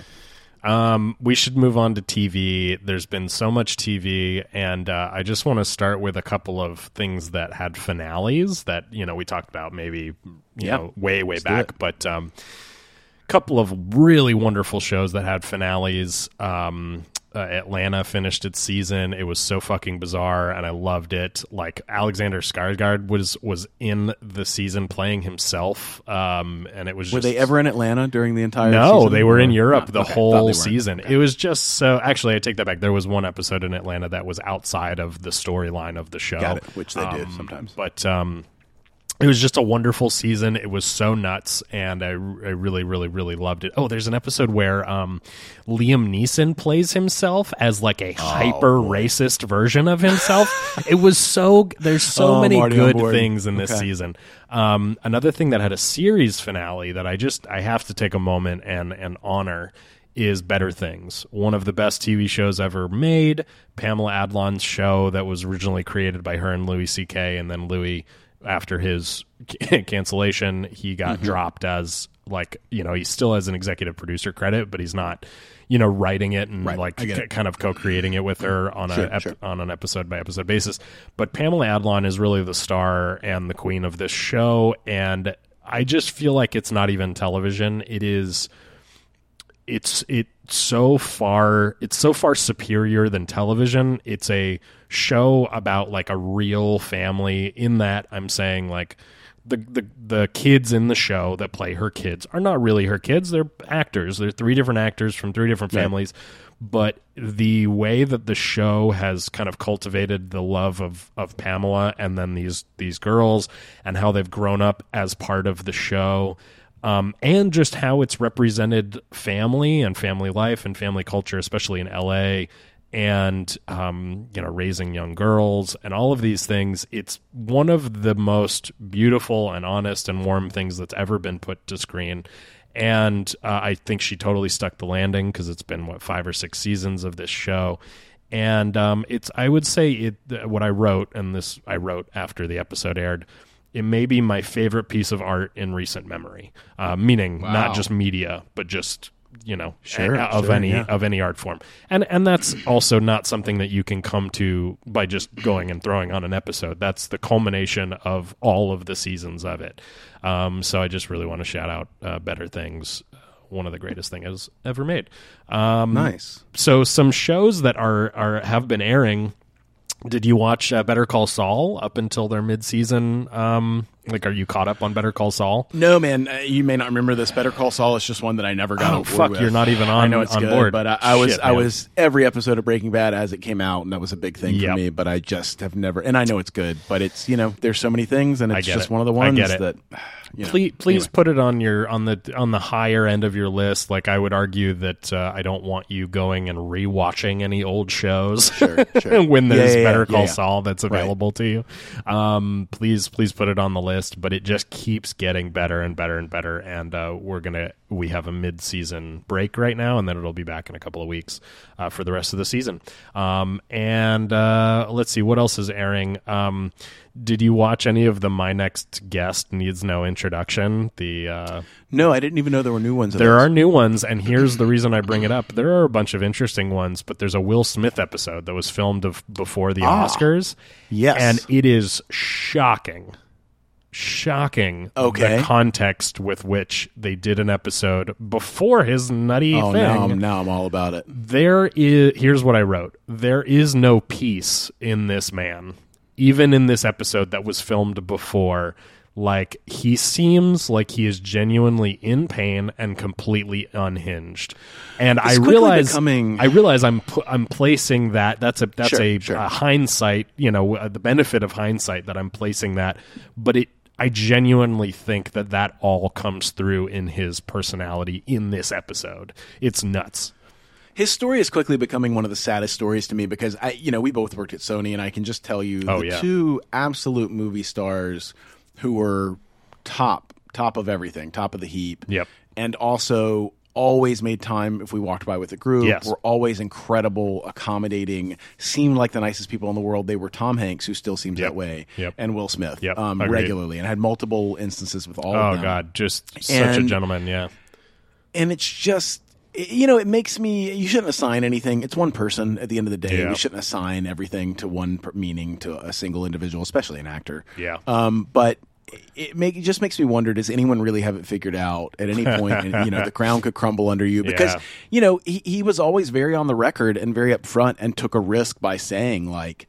These are the things I think about, and these are the things that I've figured out that this is the way. You know what I mean? Yep. And this is what you want to do to be positive in your life, and all these things. And I applaud him still for that attempt. But clearly things have changed, and clearly his blueprint, while worked very, very well, it's clearly not the same blueprint anymore, and he's evolved into something different in his life, and there's nothing wrong with any of that.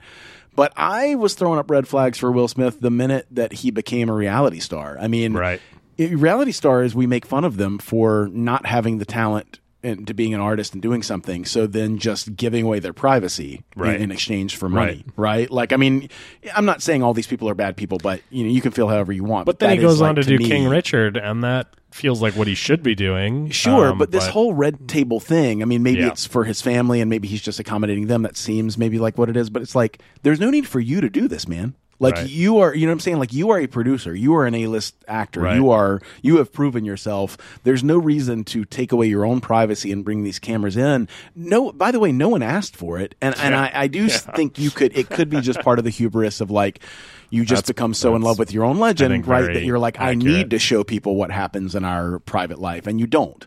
But anyway, that's enough ranting for me. That makes me sad. I will watch the episode. No, please, for sure. Please watch even just that one episode, because it's interesting. A couple other things that I thought you might dig. I haven't even watched the whole season, but I started Station 11, which is this show on, God, I don't even know what it's on. Is it on HBO maybe? It's from like 6 months ago, but directed or at least produced by Hiro Murai, who Hiro is one of the main directors of Atlanta episodes. He's done a lot of great stuff, and Mackenzie Davis is the star, who I'm a huge fan of. The reason I bring it up is it's a post-apocalyptic show with a relatively cool storyline. In the second episode, it's a bunch of these like traveling actors in a post-apocalyptic world, and I don't even know where it's going to go from here, but they are like wandering the countryside, and they're trying to keep like live theater alive while they're trying to survive. Amazing. I'm in. Yeah, Just say no more. I think you might like it. Wow. But here's the thing.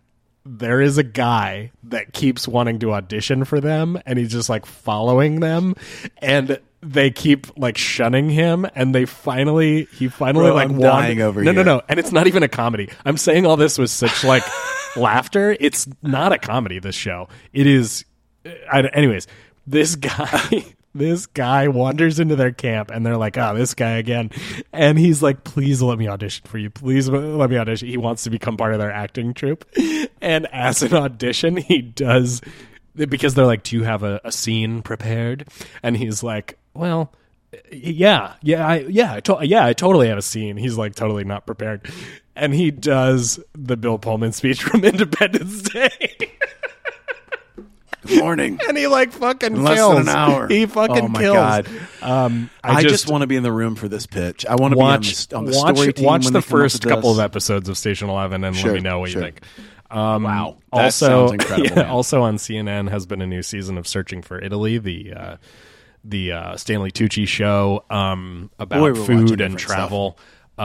Wonderful show. It's just so wonderful to watch something with such like heart and reality, and it's just about food and travel and good sweet. people, and it just makes you feel really good. So please We watch need more that. of that. I also want to mention that Picard ended weeks ago. Picard season 2. Did you watch it to the end? Yeah, of course. It's fucking garbage. It's just hot garbage. And and the only it's thing bad. that got me through was watching the Red Letter Media episodes after they, Right. Those are they fun. would do I've seen a those. couple. Yeah. And he, Mike definitely. I'm gonna play. I don't know how much of this I'm gonna play, but I'm gonna play a little clip. Let's see. Fuck, I can't. Share screen. Here we go. I've got a little clip, and it's basically Mike talking about. I was like, okay, Star Trek Picard season 2. I'll watch it. I like. He's everyone so likes sad. to see a train wreck, right? Everyone likes to see a train wreck. Stand By Me. I don't know why I thought of this. Was a movie based on a short story called The Body by Stephen King, where 4 young men, coincidentally, Will Wheaton is in that. All want to go and try to find a body. They're excited to see the body. Oh, I get to see a body. They say a guy got hit by a train, and his body is next to the tracks. Let's go on an adventure to find this dead body and look at it. I love the music, too. And along the way, Very These are so heartfelt. good. they grow, they change. It's a coming-of-age story, and they do see the body, and then they all come home, and they've all changed and grown up. And Star Trek Picard is the body to me, where I was curious, fascinated, and then after watching Yeah, I know. it, That's why it's so I good. realized the dark side of humanity. 40? Why did you have to die? Oh my God. What was once magical, Dude, incredible. to me, is no more. And now I've had my own coming of age, and I'm a man now. I'm no longer a boy, and I've seen the body. I can't tell you exactly in my metaphor what the deer represents, but I've seen the body, and I'm done. You know It's what? just disgusting, and I don't think I can watch Star Trek ever again. And you know what? It's so devastating because this is how I feel. This is how I feel. You cannot call me a cynic. I have just have more experience. When I am nervous about Indiana Jones 5, when I am nervous about Top Gun, as well as it turned out, this is why, man. You know what I mean? Like, these are, if you care about these things, if you are a fan and these things do matter to you, maybe more than they should, but they, give your life more meaning and more fun and joy and all these things.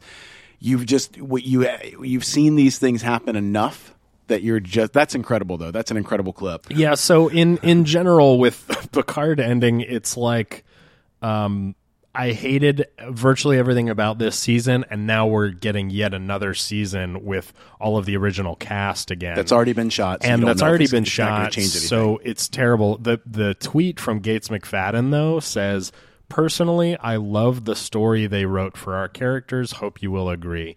And, like, at this point, I just can't. How can I have any faith that they're going to give us a good season with all these characters and not totally destroy them? Because they've destroyed Picard as a character. What's going to make them not destroy all the rest? And I think the only difference is that all these other characters and actors are not old and senile like Patrick Stewart is. They are, for the most part, still sharp and aware of their characters and how to play their characters. So I think that's the only saving grace, is that everyone might still be, like, on the right page with everything. And Patrick Stewart probably won't be. But I mean, we'll see. I don't want to cut you short on Picard, but I don't have anything else to say about it. And I am enjoying Strange New Worlds. Yes, I love Strange New Worlds. There have been a couple of episodes that have been kind of lesser than to me, but I'm caught up. But still, right? On the whole, I mean, it's... Even this recent one. Did you watch the recent one that was like I've seen fantasy? The fantasy episode, you know me. I thought about you immediately. I was like, and I loved it. Now this will I loved it. Good, I was like, this is great. I cried at the end. There's a wonderful end scene with the daughter is like outstanding. It's emotional. Yes, by and large, the people making that show know how to make a show, and I think it's pretty much as good a Star Trek as you can make now. Yeah, we've been saying forever, we're like, this is the Star Trek model that everyone fell in love with originally. Just do it. We know you got to update some stuff, but like that's the model. At least follow the model. 100%. And they're doing it, and it's great, and it's episodic, and there's some overarching character stuff, which is what Star Trek always had, and otherwise, it's episodic adventures through space.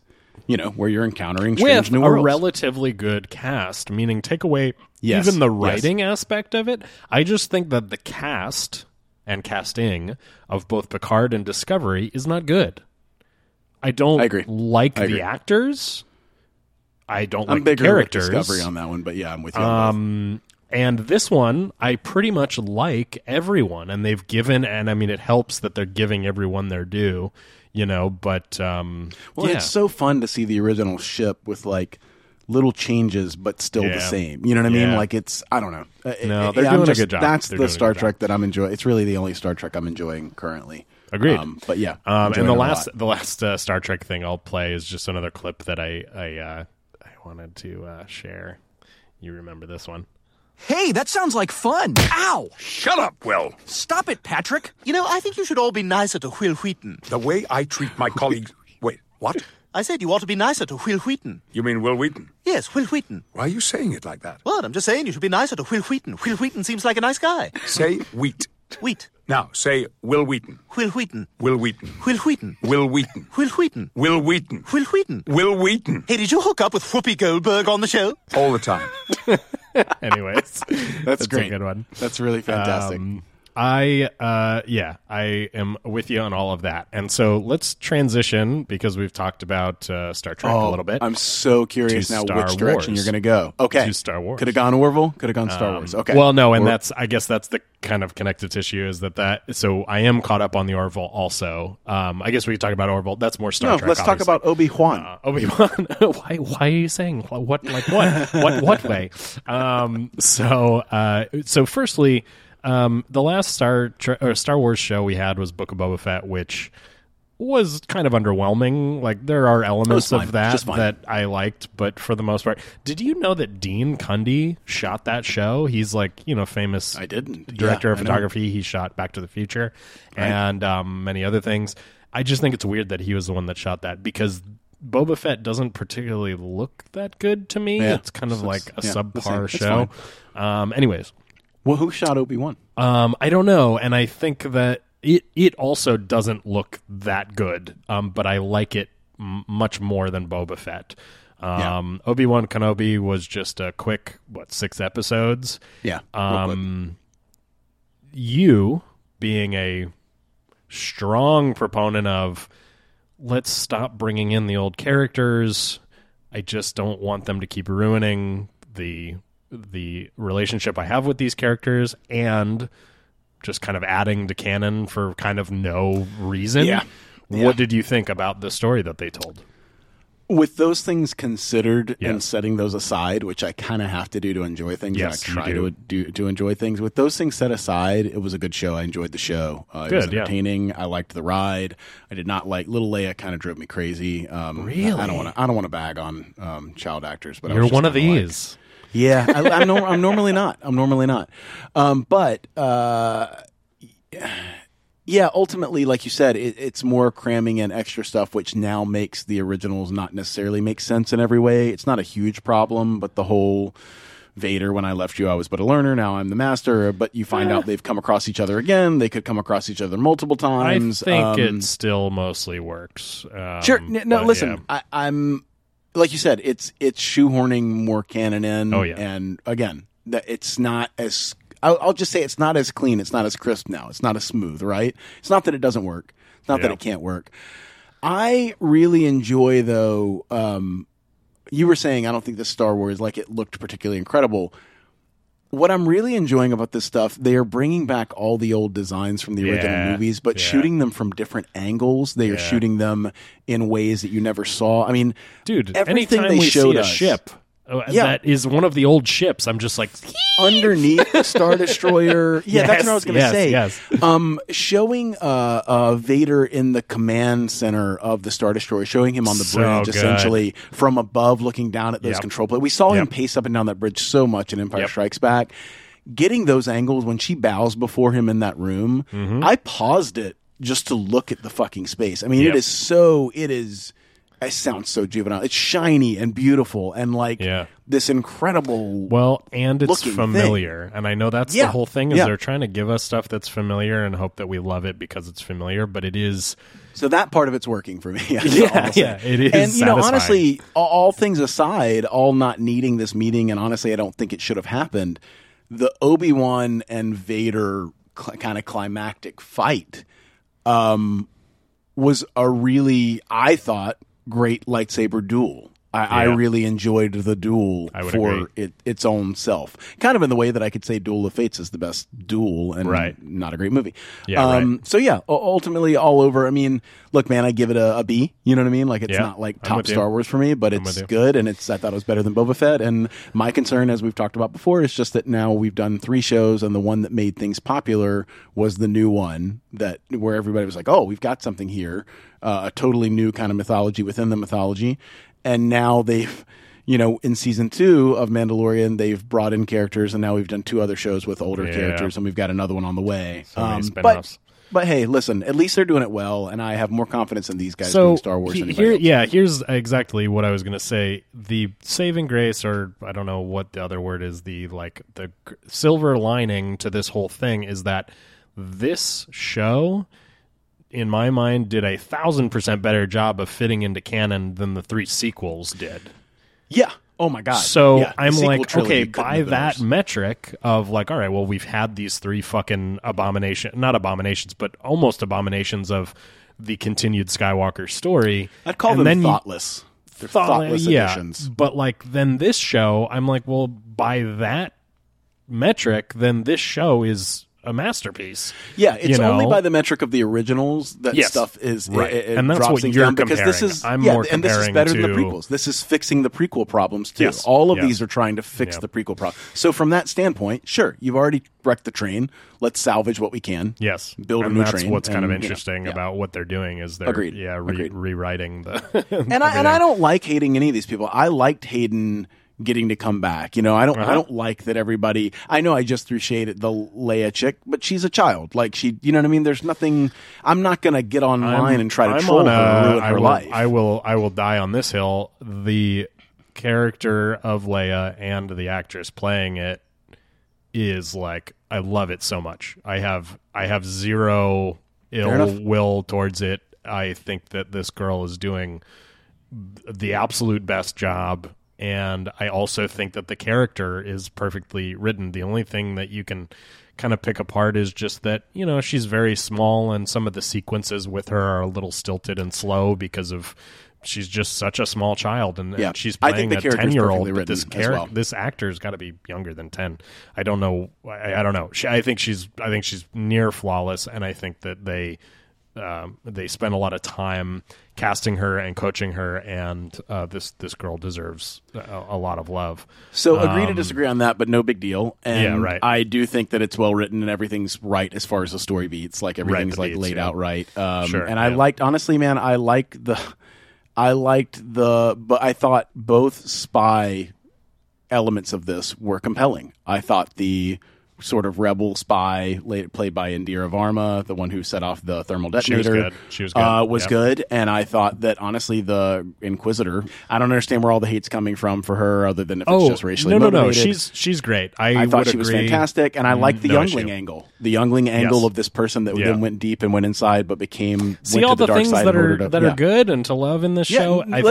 I said they're great thematic elements. All of it works. The only problems I have in this show is I shouldn't call it stunt casting, because it's really not. They're just actors. But both Kumail, who I love, and O'Shea Jackson Jr. are really rough in this show. I could have done without both of them. I didn't mention Kumail. Yeah, I was kind of like, what are we I think doing? both of them are not good. Too much. And I'm sorry, Kumail, agreed. because and I like him. a lot of fun. Agreed. But no, what are we doing here? And I think they could absolutely write them out if they're going to continue with this show. And look, they may. But yeah, ultimately, all that stuff, good. I feel like I had something else. Oh, this is real nitpicky.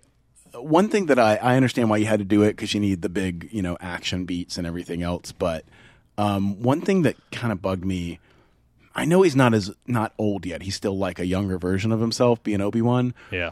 But, he's not a spring chicken either. Like, I feel like he's transitioning into the Obi-Wan that we first meet in the originals. He was always so good at outthinking, doing the mind trick, getting out of stuff without having to spark the lightsaber constantly. I enjoyed him, infiltrating to save Leia and chopping them down. And by the way, all of this mission, it played in well to the "Help me, Obi-Wan Kenobi, you're my only hope" start of New Hope.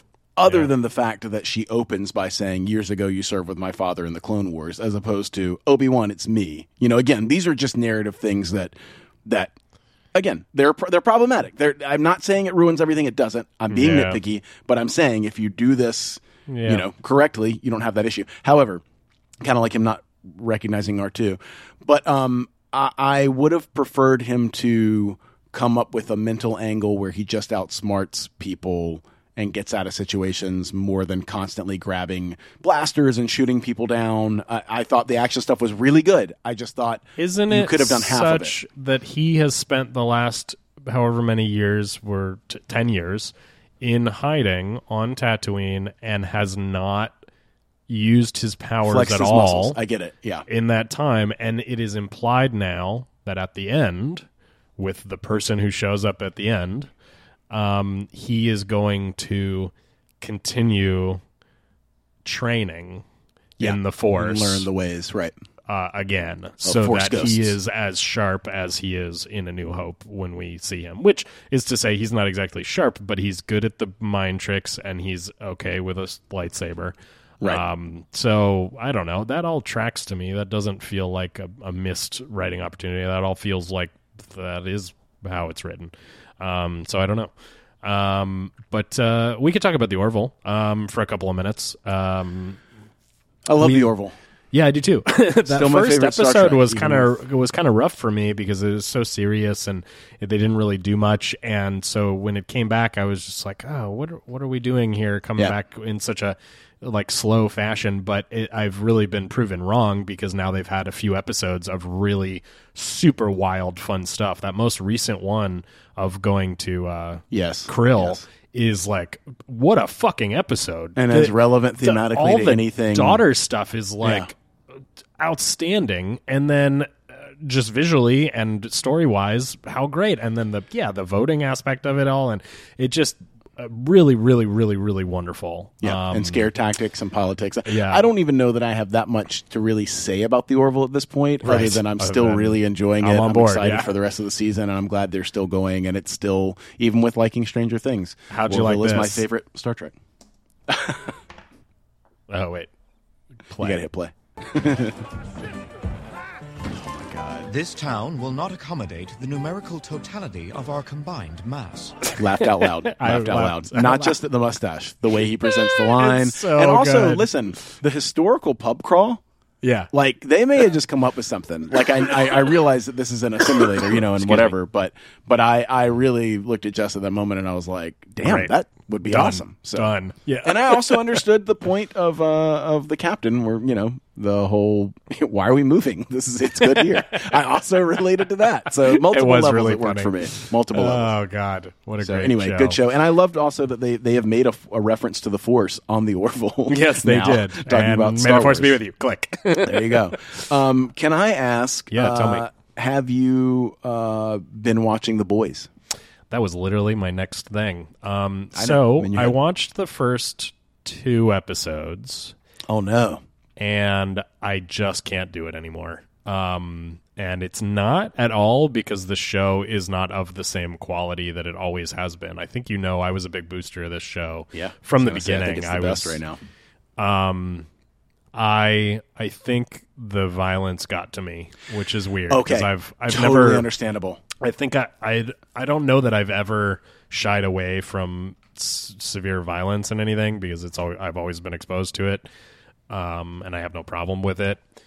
I think for me they crossed a line in kind of tastefulness, which is weird to say. I'm so against censorship, and I'm it's so not weird. against all of it. I just It's think so gratuitous that they are on another page because I think about the work that has to go into making something. Sure. Like making a scene where 2 people talk is so much work. Making a scene where someone jumps off a building and explodes or dies in some other totally horrific way. Like the work that goes into making these things to not, and I mean, yeah, we have a very big problem with violence in this country. I can't. And so I stopped watching it. But it doesn't take away my desire to hear you say that it's still great and that it's still smart, because it's incredibly smart. It's so smart and so good. And obviously they are very self-aware. It's not like they're doing this in a vacuum where they don't know. Right. I just couldn't watch it anymore. So anyways. So I would on. say I totally understand that. Jess and I there hasn't been one episode that we haven't turned to each other and been like, Jesus Christ, this is gross. Yeah. Like, Yeah. this is too much. So Yeah. with that acknowledged and set aside, I don't think it's ever been better in terms of where it's getting to. Sure. Gotcha. With what it's touching on and how it factors into like human nature and like what will we do in this situation and how would we, manipulate Right. this and why we, the cynical version of like superheroes and why Yeah, sure. this would never work and we could never survive and all these things. It's never been better. That said, it is just, I don't know, it is just gratuitous, you know what I mean, to a degree in every episode where it really is like off-putting. And like you said, I think taste is the big question. But I want to say Anthony Starr, I don't know how you say his name, Homelander, quickly becoming one of like, we're talking like top 5 villain level Of all vibes time, to yeah. me. I mean, the shit he is doing, and I know you have more time in a show than a movie to kind of Yeah. work this stuff out. And I know it's always partially the writing, partially the character, but like, this is the role of this guy's lifetime. They'll This- never this give is- him an Emmy for this. It's just because and it is of tragic how violent because it is. Yeah. he is unbelievable. Yeah. I in this. agree, and I I leave understand, yeah. every episode having more reverence for this guy in this Yeah. role. I mean, he's terrifying, Mm-hmm. and he is hilarious. Yeah. In Right. equal measure. Well, probably, let's say 70-30 Right. split. But I just, when this show ends, I will remember him in the way that I remembered Heath Ledger as the Joker from Dark Knight, and I remembered Anton Chigurh from No Country for Old Men. You know what I mean? Sure. Like, that will be the staying factor, even though I think the show it stands on its own 2 feet. That's all I've got for The Boys, really. But if you can find it, in yourself to get through that stuff, Maybe, I think it's maybe, worth yeah. it. But I understand also. I think I'm down with understand. it, yeah. And speaking of that, did you catch up on Stranger Things? With Yeah, the I first watched half? the whole first half. I binged it, and I think that was like 7 episodes or 6 episodes or something. Yeah, and 7. The first 3 had such good pacing, and I was just having such a blast. And it was all good. But I think it might be technically the best made show on television. Really meaning good. That I think they have the most money is I think what that means. Probably true that's at this point. That I don't think it's necessarily that other shows don't have the quality of crew or creative talent. I think that this show just has so much money, and so everything that they do, every frame of it, every visual effect, every piece of production design, every prop, everything that happens, I think is about as good as you can possibly get in television. And it just looks great, and the story they're telling, I think, is really good. Yeah. It goes without saying that the 4th episode where Sam, is that her name, escapes yes. What's his face? The Freddy villain. Krueger. Yeah, there you go. I forget his name. What is it? Real. His name's something weird, like Vishnu or something. Yeah, he's not the Mind Slayer. I know that. But yeah, I forget his name. But anyways, is incredibly emotional and powerful, and I loved it so much.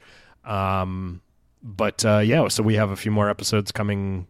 In a week or something. July like that. 1st, yeah. And I'm excited. I can't wait to see how it ends. This show is catnip, man, for me, because totally, come on, it's a reference to everything I enjoyed growing up, and it's plus in that the cast is just really good and satisfying. There's such wonderful performances from these kids. Great ensemble, great group. You want to hang out with them. You want them to be your friends. You're rooting for them. It's a little more horror centric than I would be. Outside of that, it's literally like checking every box. Yes, for a show that I would like to have it created. Is genuinely horrific. Stuff I loved. This show is not a kids show. This is a horrific. My mom had to show bow out in the same way you just talked about The Boys on episode 1 when they start just destroying bodies in the way they did. It's horrific, she was like, I can't do this, and I totally get it. I couldn't argue with it. And they did have a disclamer because they filmed that a while ago, and they were kind of with everything going on. Yeah. But yeah, really can't wait for the end. And let me just say that Jess and I got so excited and turned to each other. I don't know if you're aware of this, but Running Up That Hill became just this. It's kind of got another life now, and and it's a great song, so that's good.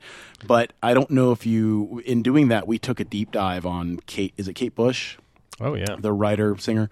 And there's a whole other song that she did, and the music video where they acted it on stage it's a Western setting. And she is a blood-spattered bride named Beatrix Kiddo.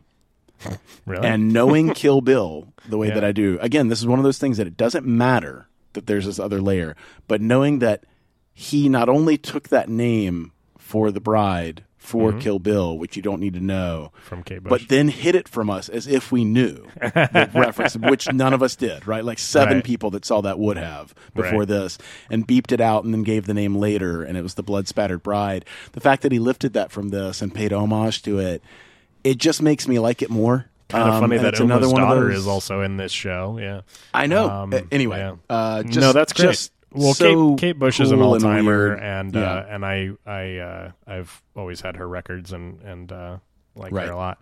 Hey, are you on Barry still? No, I gave up on Barry a season or 2 ago. Do you like whatever's happening in Barry nowadays? Yeah, Barry just had my favorite episode ever. Okay. And it's all about algorithms and deciding whether a show should go. There's a moment, spoiler alert, where literally, the actress girlfriend that he had who's intolerable. I mean, everybody's unlikable in the show, but it's okay. I think that's why I stopped watching it. I was just I don't fucking care about any of these people. I understand except for Henry Winkler is the only person I like. He's still phenomenal. But I understand that. But at the same time, and I also don't like Bill Hader as an actor. I like Bill Hader as a comedian and a writer, maybe. I get it. But I don't give a shit about. Here's why I think it's in all the ways that Tom Cruise, the and Top I hate Gun, NoHo Hank. Fucking. Here's the reason that I think the same way Top Gun is the perfect vehicle for it's autobiographical for Tom Cruise, and this is the same thing for Bill Hader. And here's why: he's this incredible cinephile, right? Where he knows movies top to bottom, and he wants to be a filmmaker and all this other stuff, and he could tell you the ins and outs of Scorsese. The movies that he can talk to you about are dark. Reflections on human nature, in the id and the ego and all these other things. and he's the silliest fucking comedian, and he's hysterical as just a Saturday Night Live comedian. Right. And in my opinion, he has married those things as only he really could. I think it was it may not work for you, and I get it. And you may not even think that they do work together in the same way that some people might not think the Pierce Brosnan Bond movies work together where they're silly and serious, and I think they're the perfect blend. But he's married those things together in a way that it was Stanley Kubrick who said, I believe art is successful to the degree that it reflects the artist. Mm-hmm. I don't think anyone else, this is appropriate to anyone else other than Bill Hader. Like, in a way, I feel like Barry is something that only Bill Hader could have really done or was meant to do. But anyway, all that's beside the point. The only thing I want to talk about in this is there's one episode. His girlfriend has made it. She's done this show. It's phenomenal. It's got a 98 on Rotten Tomatoes. She's finally made it, right? Yeah. On the next day, she's called into the room and the execs there cancel the show in an in-person meeting because the algorithm they have on where something's tracking, not now, but where it's headed, tells them it's not going to be good. Right. And they're giving it like this vampire show or something stupid that's got like a 40 on Rotten Tomatoes, but where it's tracking. She's like, do you realize that 80% of the time, if we open with a scene where our characters are drinking coffee and talking about this, people will keep watching. And that's why they're keeping this other show on. There is an algorithm scene in there where she's like pleading and saying, you were there. You saw the audience reaction. We have a 98. You cried. And the exec says, quote, I know. And I was wrong. Because the algorithm has told her that she's wrong. That is, and I can't tell you, Barry, the show aside, everything else, it was the most magnificent moment in regards to where I feel like we actually are. You know, not even just like a metaphor. Like, it was incredible. That's all I really want to say about Barry. I finished Winning Time, Rise of the Laker Dynasty, and I also watched Magic Johnson's own documentary that he made about himself. They Call Me Magic. Very problematic. Winning Time has gotten an unusually amount. I knew it was, somewhat fiction and, a fictional take on things, but it's got in my opinion, like an unusual amount of backlash in terms of not being accurate on stuff. Oh, is that right?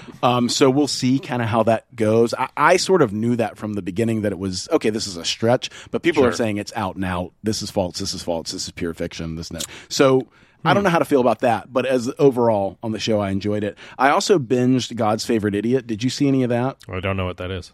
So it's Melissa McCarthy and her husband. It's his project. It's something he wrote years ago, tried to get made as a movie. It's another one that's kind of like Ted Lasso, man. It's kind of a feel-good. That they talked about how the intention of making this now is that people felt shitty. They made it during COVID. It's like a 6-part little series. And it's just kind of this little optimistic. Leslie Bibb is in it. It has all to do with like revelation coming and the mysteries of God and do we have any hope, that kind of stuff, but in a comedic way. So I would. It's not a high recommend, but if you have some time, doesn't take long to get through. I think it's kind of a heartwarming little thing. And then I know you haven't watched this show, but I just finished all 4 seasons of The Crown, which I've been watching over a long period of time. So I'm now ready for the 5th season. The show is really good top to bottom, just out and out, like, in every way, just solid, acted well, written well, looks great. I think you could pick probably 4 episodes from the first 3 seasons to watch and get just as much out of it. Like, if this is your thing and you want this, then all of it is good. Like, you would just want more, and it's all done at a high quality. But you can understand where we are and get the idea of the show by watching maybe a half dozen episodes, and then season 4. Everything I was waiting for happens in season 4. I really thought we were going to get there sooner. All of the Margaret Thatcher stuff, all of the Princess Diana stuff, and all of the IRA, terrorism stuff, all happened in the last season. And I feel like I watched 30 episodes before that, like waiting to get there. But now I'm excited for season 5. The only other thing I wanted to mention, unless you got other stuff, is I watched the Inside.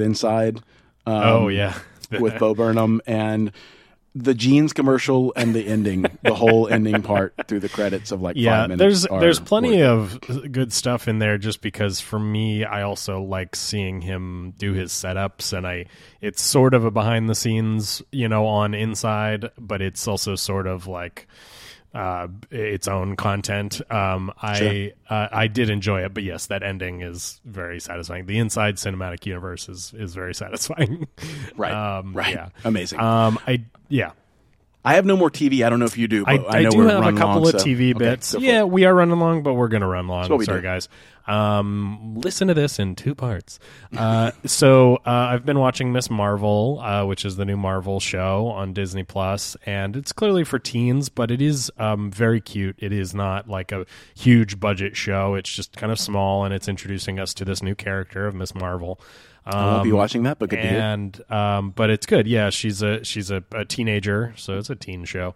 But she comes from a Pakistani family, and she's very, very, very just kind of a fun young actress, and I hope that she does get her screen time in the big budget movies. But in the way that, like, when they brought in Spider-Man, Peter Parker was like this new young kid. He was like 16. You know, they can kind of do that with her. Where You she's think the this plan is young- to cross her over and bring her I in think that way? so. I think so, and I think that as long as you play with that kind of youth, and that she's inexperienced, and that she's a superhero that can't really do much because she doesn't know what she's doing, is I think a fun thing.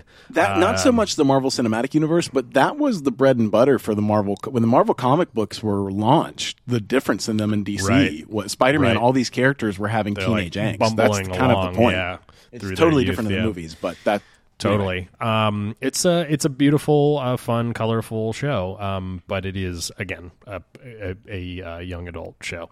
I watched the Judd Apatow documentary on George Carlin. I want to see that. It's It's a very series, long. right? Well, it's a 2-episode documentary, so it's Okay. it's really just a really long documentary that they cut into 2 parts for probably viewing purposes. But so it's like well over 3 hours altogether.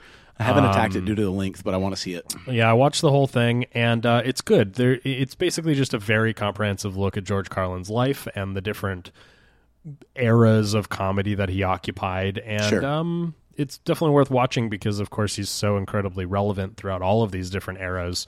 Every era that he did comedy in, he kind of reinvented himself and was relevant, and then he became irrelevant, and then he became relevant again, and back and forth. And it's also just nice to hear from his daughter and his second wife and people in his life, and it's good. The last thing I'll say is that I've just binged and almost finished binging a couple of new shows. Did you ever watch Normal People? It was like a kind of a sappy British show. I did not. I know about it, but I haven't seen it. It's I say sappy with love. It's a show based on a Sally Rooney book, and I watched this whenever it was out a year ago, or actually it was at the beginning of the pandemic, so it's a full 2 years ago now. And Normal People was just one of my favorite things ever. It's a very, very emotional show about a couple of young people in love, and it follows them through their high school and college experience. And the performances and the writing in it were just so rich and wonderful that it was one of my all-time favorite shows. Cool. And then this is the next one from the same writer, a book by Sally Rooney again called Conversations with Friends. And it's also on Hulu, and it is really wonderful as well. I would say it's not quite as, I don't know what, I didn't connect with it quite as much, but I also loved it. And so if you're into the highly emotional kind of real world drama of young people, meaning it's not soap opera-esque, it's more real life. It feels like real life. It's very, very beautiful show.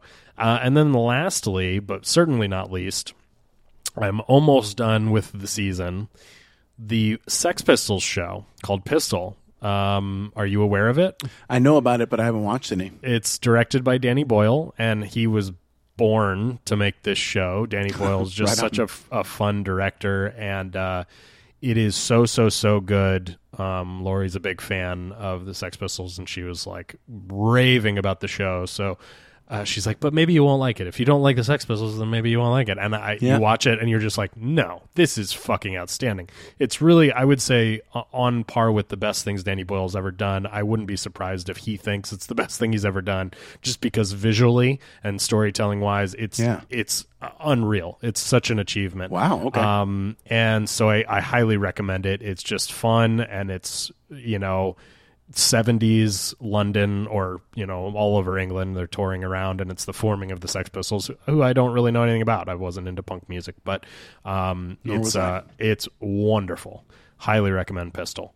That's it for television. I think we should move on to news. What do you think?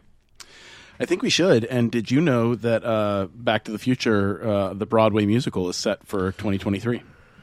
Well, it's been playing in London for a while. Look at you, so ahead of me. I thought I was gonna have something you didn't know. No, about. Yeah, it's been playing So for random. a while. It started. I forget when it actually debuted, but my whole thing is, can I get to London to see this show, or will they take Sure. it on the road and come to LA eventually? I don't know. It seems like it's possible. It seems like that's what you do with plays, right? You do a run in your Generally, home city, and then you take it on the road. And we hope to hit Broadway. Exactly. So some news. Ray Liotta passed away at 67. I feel like he's a big one Unexpectedly, that is very sad. He was only 67, not very old. Known for Goodfellas and Field of Dreams. And I think for me, just because I've seen it a million times, thanks to my mom, is he was in a movie called Heartbreakers. I know Heartbreakers, dude. I really love Heartbreakers. I'm just going to play the little clip that I always think of from Heartbreakers. Let's see. What is it you do, Mr. Stagliano? College professor. Oh, what do you teach? College stuff. What are you, a fucking cop?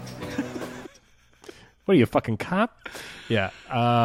Anyway, As a teenager when that movie came out, Jennifer Love Hewitt never looked more amazing. She is probably the most beautiful woman ever on screen in that Human movie, being, I think. man or woman.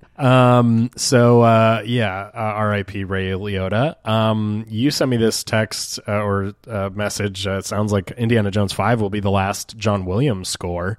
Boy, oh boy. That makes sense. He's so fucking old. It had Honestly, to come, and everything what a he's great done in the swan last song. few years, I thought was his last thing. So that doesn't surprise me at all.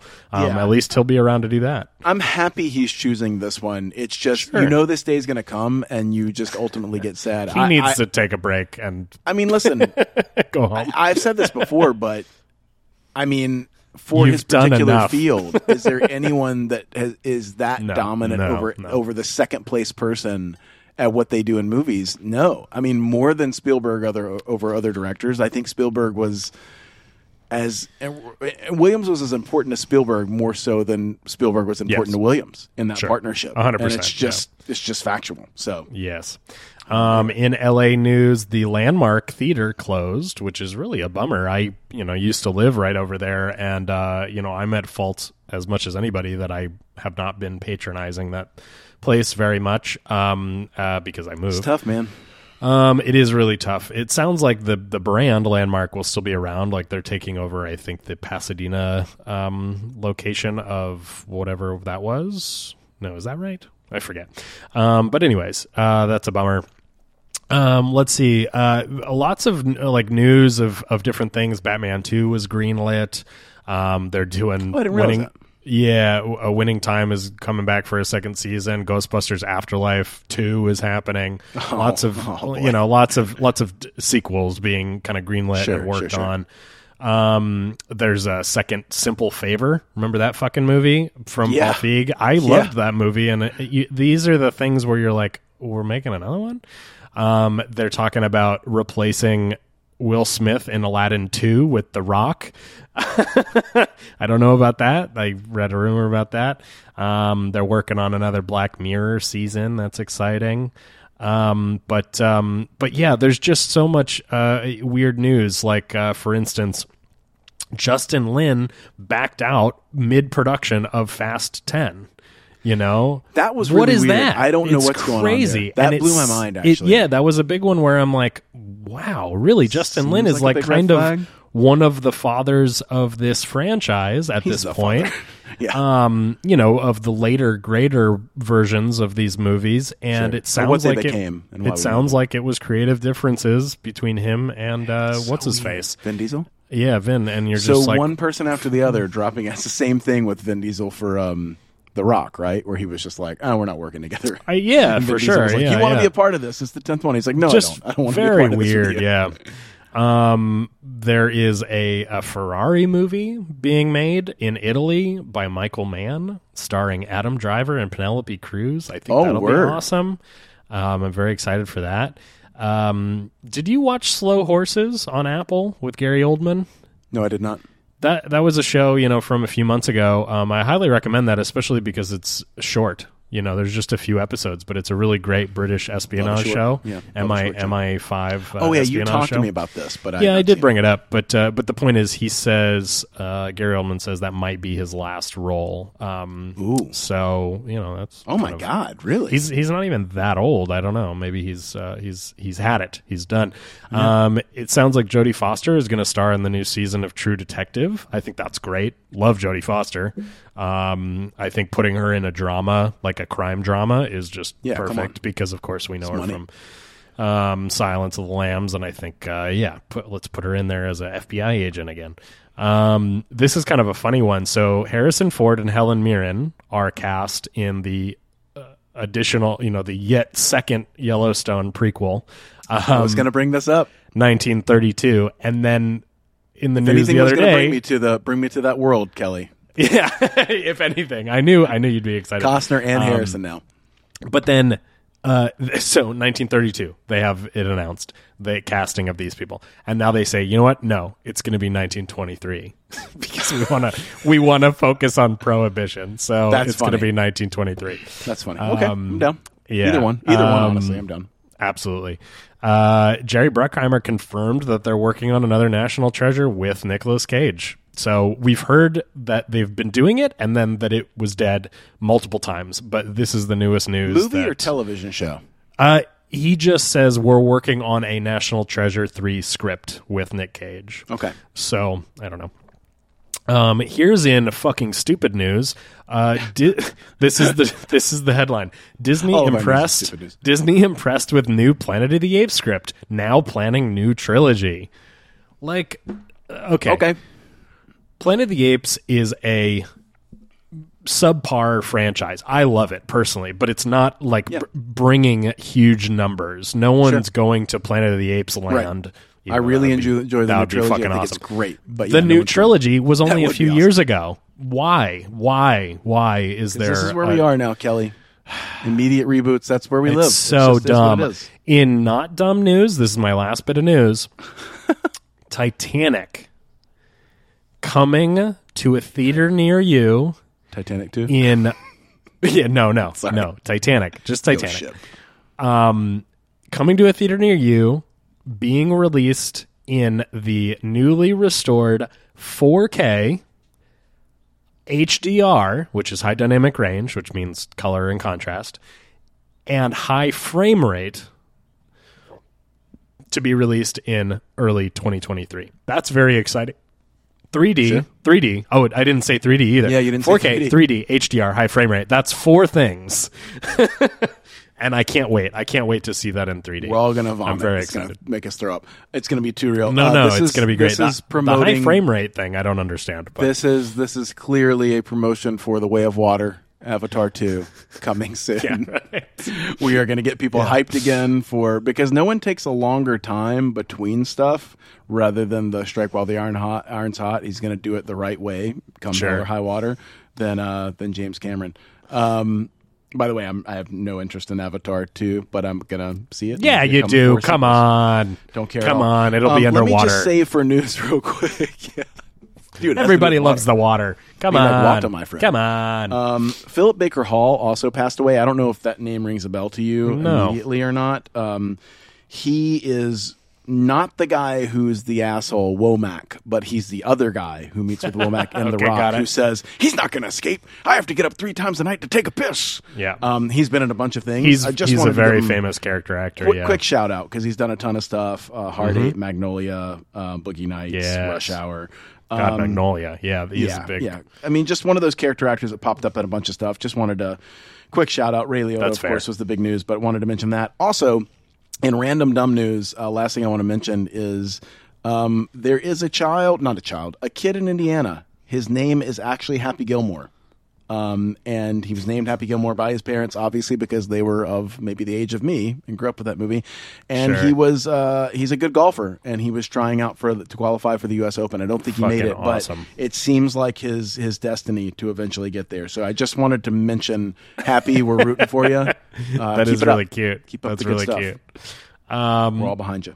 I love it. Let's talk just very briefly about some kind of trailers and upcoming stuff. We are in the middle of summer blockbuster season, and it almost feels like it's over, but it's still June.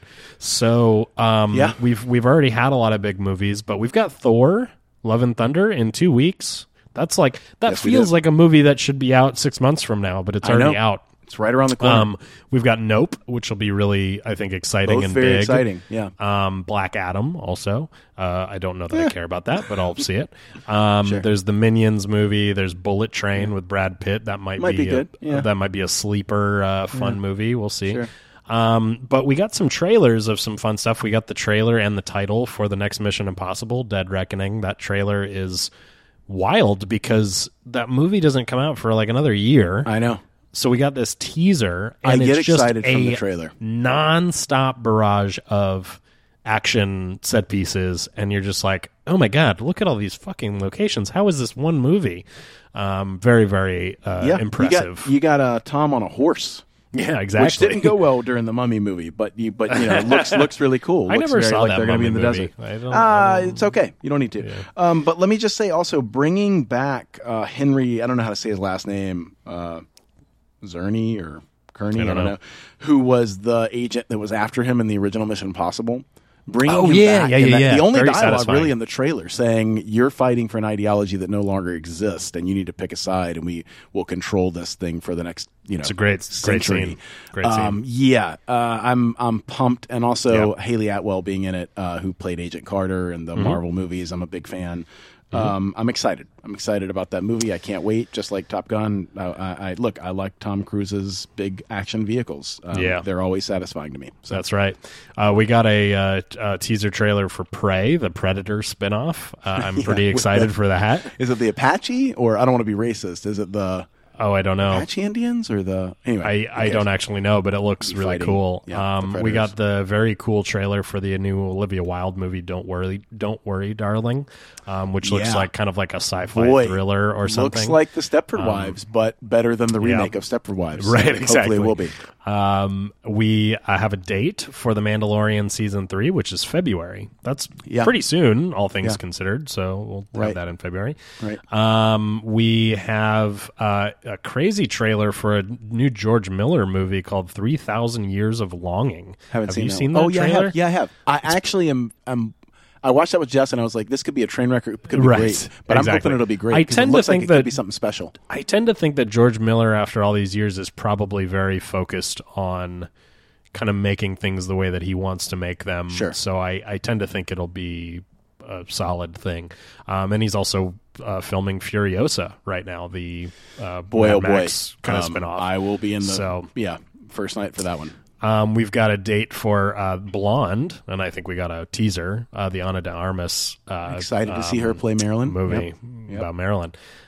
So that's a little bit about what's coming up. Literally tonight, Westworld is back on the air. That's I mean, Westworld is not a great show, but Maybe they have so much money that I just always watch it because I'm like, I want to see what they're doing with the money. And the first season was great, right? Like that was the one. It was pretty really good. Yeah, exactly. I think that I haven't really loved any of it since then, but whatever.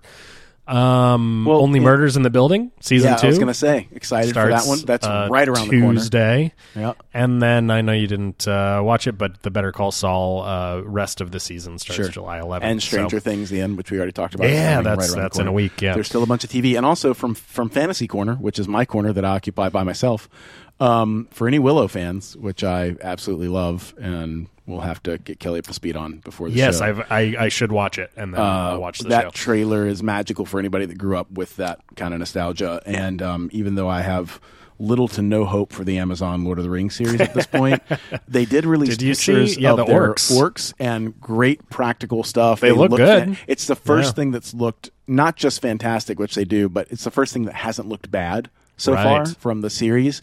So, a little glimmer of hope, which tracks with the story. The story was all about finding little bits of hope. So who knows? Maybe. I got a bad feeling about this. Wow. Wow. Yeah. So anyway, there you go. That's great. Well, I would like to do a couple of things. We have our normal Rotten Tomatoes scores. that we'll do right before we end. But I have two things I want to do before that. One of them is our kind of what the fuck did they just say segment. Of course. And we've got a clip to play from that. But before that, I don't know if you remember in the last episode where you said that you think you have a special gift at guessing I'm wondering or knowing the year a movie came out. I'm wondering if I do. Now, let me say this real quick. Yeah. So the only reason I mentioned this is because I was in Colorado with Adam 2 birthdays ago. He and Sheila, for some reason, I don't know how it came up, they started throwing out movies, and it wasn't just stuff that we grew up with. They went deep. They went into like the 30s, the 50s, stuff like that. Sure, yeah. And in like 80 movies or so, probably we did it for like 30 minutes. Really? I think I only missed like 2 or 3. And but here were the rules. It was within. I had to be within a year before, a year after. Now most of them I still hit the nail. I think for me, you have to get it exactly right. That's fine. Like I'll Look, in my I head threw go, this out because hey, I good want to job, be tested. But yeah, I threw this out because I wanted to be tested. Well, so. I just picked 10 random movies. I actually went to a website that had a random movie generator, and so I have a list of 10, and they do air a little bit more on the recent side. Okay, potentially this could be embarrassing, but let's see. We're going to see if you have the savant guesses the year. mind for this. And by the way, you know most of these movies, so I'm not I didn't deliberately go like to ones where I'm like, I don't even know if he knows what this movie is, or I don't know what this movie is. These are mostly big movies. Number 1, Predator. Predator, I believe, is 1987. Nailed it. Okay. Notorious. The Hitchcock Notorious? Yes. Or the one with the rapper? Hitchcock. Notorious, I believe, was 1946. Yes. I got Edward. it? Okay. Yeah. That was Edward Scissorhands. Scissorhands was either 89 or 1990. Correct. Because Batman came out in 89. V for Vendetta. Ooh, V for Vendetta. I think it's 2003 or 2004. I'm going to say 2000. No? Neither is correct. 2005? When was it? 2006. Oh, wow. I was way off on that one. Yeah, That's weird. Were. Okay. That's okay. The Bodyguard. Bodyguard was 1992. Correct. Dogville. Dogville was 2003? Correct. Okay. Scarface. Scarface is in the 80s. Okay, hang on. Nothing's jumping out at me quickly. I'm going to say 1980 exactly. 83. Fuck, the year of my birth. Why did I get pretty that one far wrong? off, yeah. Okay, way off on that one. The Apartment. Ooh, oh boy. I mean, this one I shouldn't deserve credit for anyway because I'm guessing, but I think it's 1954. 1960. Okay, way off on that. Brazil. Brazil was 1980. Give me a second. I'm thinking about Terry Gilliam because I'm trying to think of the other movies. Okay. Brazil was, I think it was 84, 85. I'm going to say Brazil in 1985.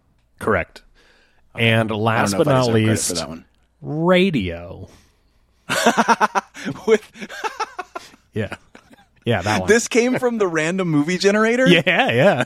Oh, that's so funny. Wow, that is so funny. This is Cuba Gooding Jr. Radio. Yes. I know it's early 2000s. Okay.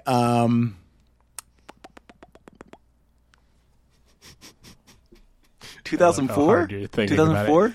It's 2003, but that's pretty good. Okay. Pretty good. I think I missed 4. You only missed. Well, okay. So if we're including radio as one you missed, you did miss 4. Yes. Okay. All right. That's actually lower. I'd probably give you radio because I would have guessed I would have gotten 8 out of 10 based on what we did the other day. Well, but that was still impressive. I think that's kind of fun. That's kind of a fun game. Yeah. I think if I do generate another random group, I'll maybe try a little bit harder to make them. I don't want you to not know the movie. Have some connection to it, but I think maybe I'll just try to to weave in some more difficult ones. Write in and let us know if you enjoyed that segment, or if it's just my own stupid love of myself for that. But when we started doing it that day, I was like, wow, I don't know how I've got all these. But for we some could reason, call I that remember like, the movies. is Patrick special? You know what it is? We used to play Seen It in college, and yeah, sure. not that this is the exact same as getting the year, but my memory is that I never ever didn't get this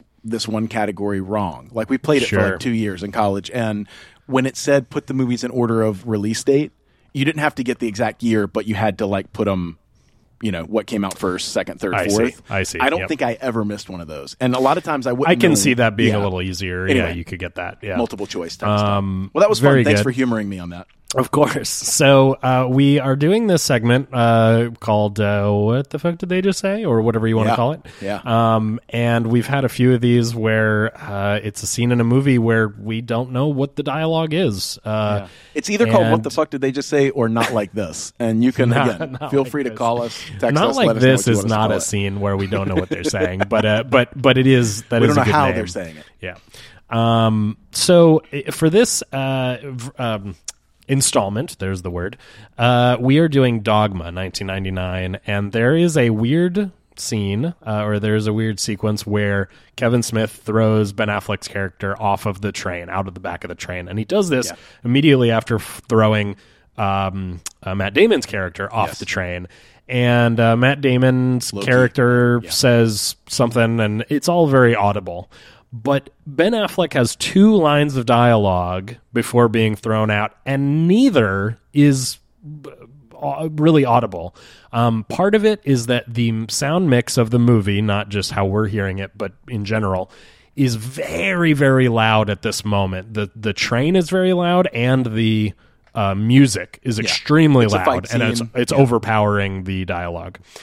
But I'm going to play it, and then I'll talk a little bit about what I learned. And before we play it, interestingly, this happens. This is one of my favorite parts of the movie because they make a reference right after this to Indiana Jones and the Last Crusade. The no ticket line. They do, yes. And in addition to that, it comes right before the one line that you have to be able to understand because it's Silent Bob's line. You had one line in every movie.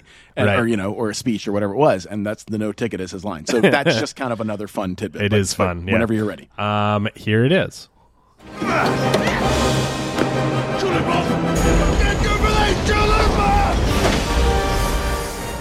Now, again, there's so much noise in this clip.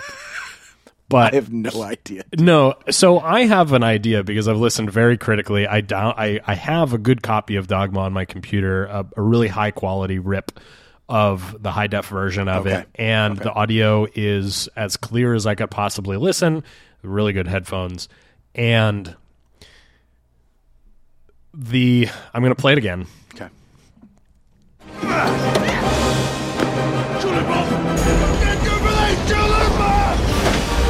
The first thing he said, I have no idea. The second line is almost 100%. I'll get you for this chalupa.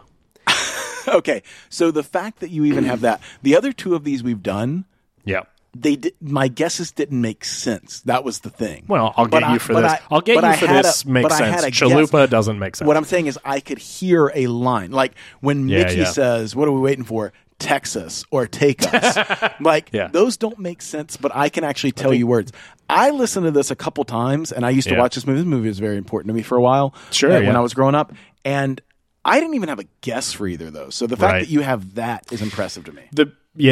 So it's funny because the character of Kevin Smith is Silent Bob, and I almost think that he actually calls him Bob, or he says Bob in the first bit of dialogue, but I can't tell what he's saying. It's very muddy. The second one, I mean, is chalupa a reference to something else in the movie? Because I haven't seen Dogma in a long time. Not that I can remember, but they always make Silent Bob fat jokes, and chalupa could be, I don't know. So I have not Googled this situation, but what I've done is I've looked up the script of the movie, and again, I have a very good copy of it with subtitles. Get this.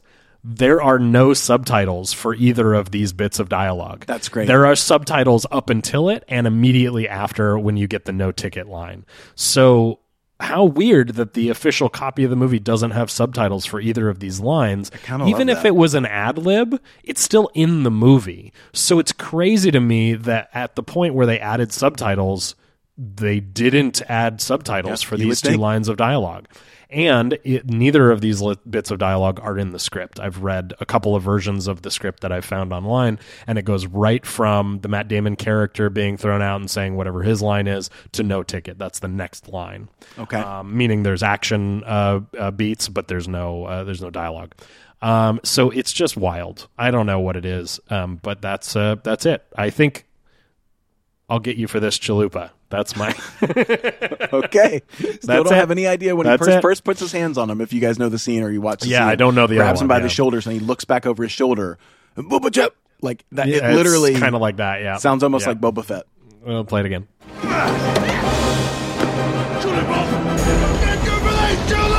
Doesn't sound anything like. Oh yeah, I get you for this chalupa, but it doesn't sound anything like Boba Fett. I was wrong on the first one. It kind of sounds like the first thing he said is chalupa. Like he says that twice. Play it one more time. Play it one more time. Then we'll move on. I promise.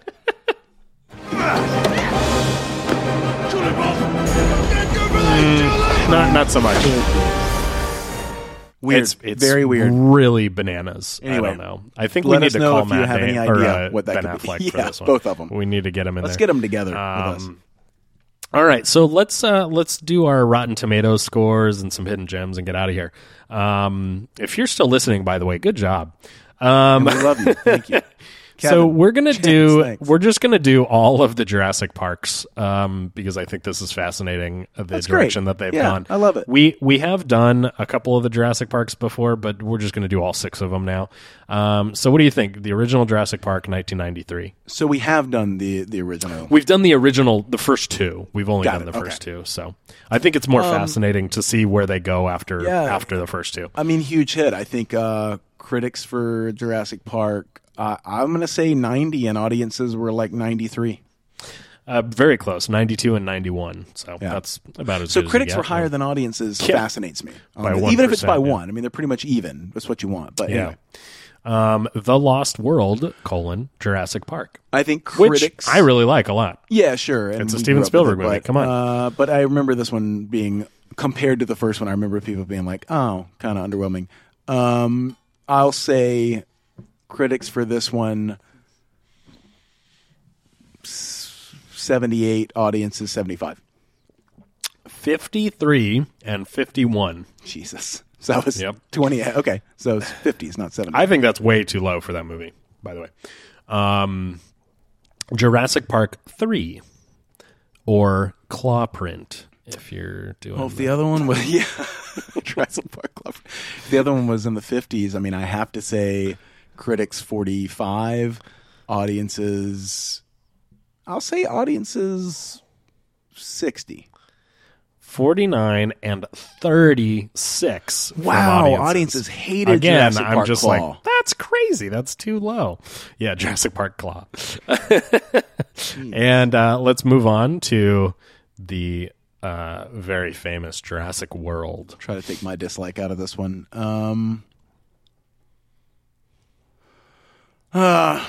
Critics 60, audiences 72. 71 and 78. That's okay. So I'm about 10 lower on those ones, but that feels around the wheelhouse of where it was. I don't feel that way, but I feel way like that's too how high people for responded. me. But yeah, some of that fair. I think is just when it's been a while and people love a property, even if you're just playing the hits in a worse way. I think a lot of times people are like, oh, it's an entirely new generation. It's an entirely new thing, and also more people around the world are seeing these. It's kind of a new generation of cultures too. Jurassic World, Fallen Kingdom.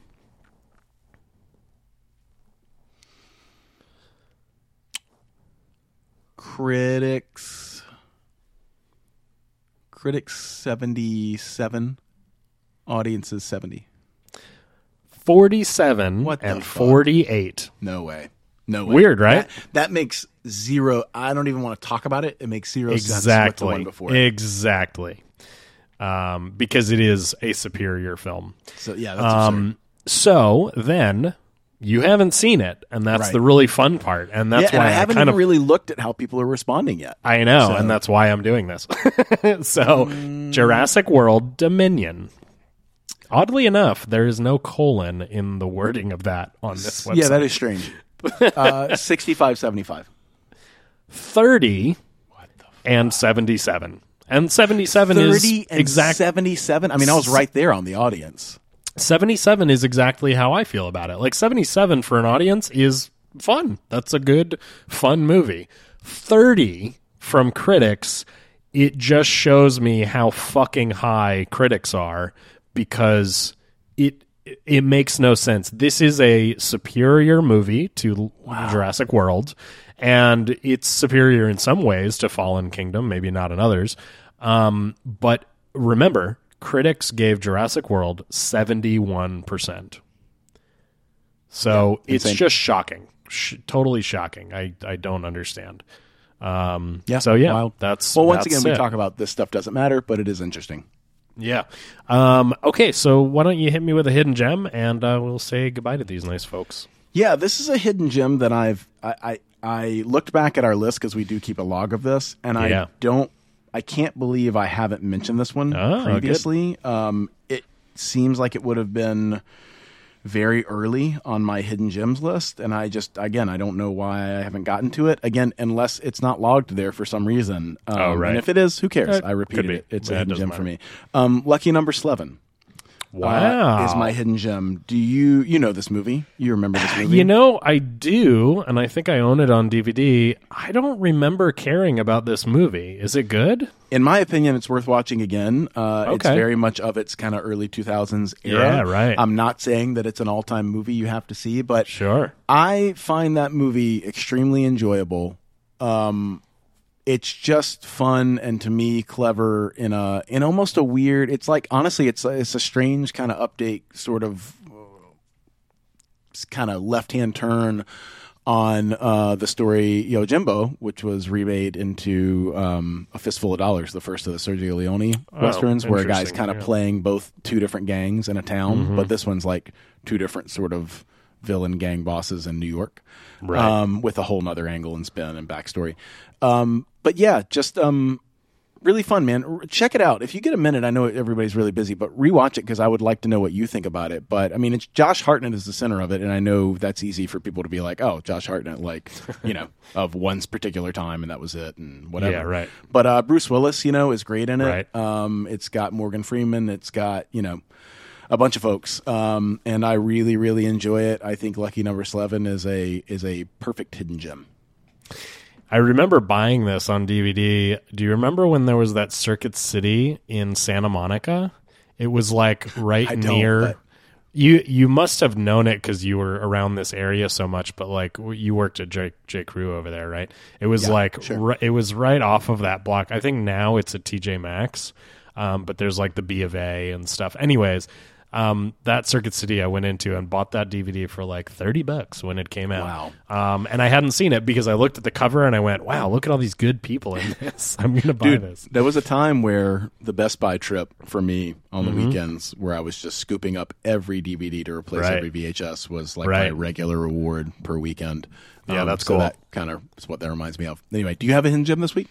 No, I don't. I think I'm all Lucky tapped Number out. 11 will cover both of us, and you bought it. I mean, My counts. COVID got the better of me. I don't I understand. have a hidden gem. I understand. Well, hey, if you're still listening yet again, thank you so much. You're and the I'm real sorry MVP it's so long. if you're still we are going to try to do it more often so that we have more digestible, smaller episodes. But we also don't like censorship, so we're not going to cut our content down. We're and just also, like we're we going to prefer do not whatever have we're going to jobs do. that take time. So, what are you going to do? Exactly. We get together when we can. So, Yeah, big whoop. Want to fight about it?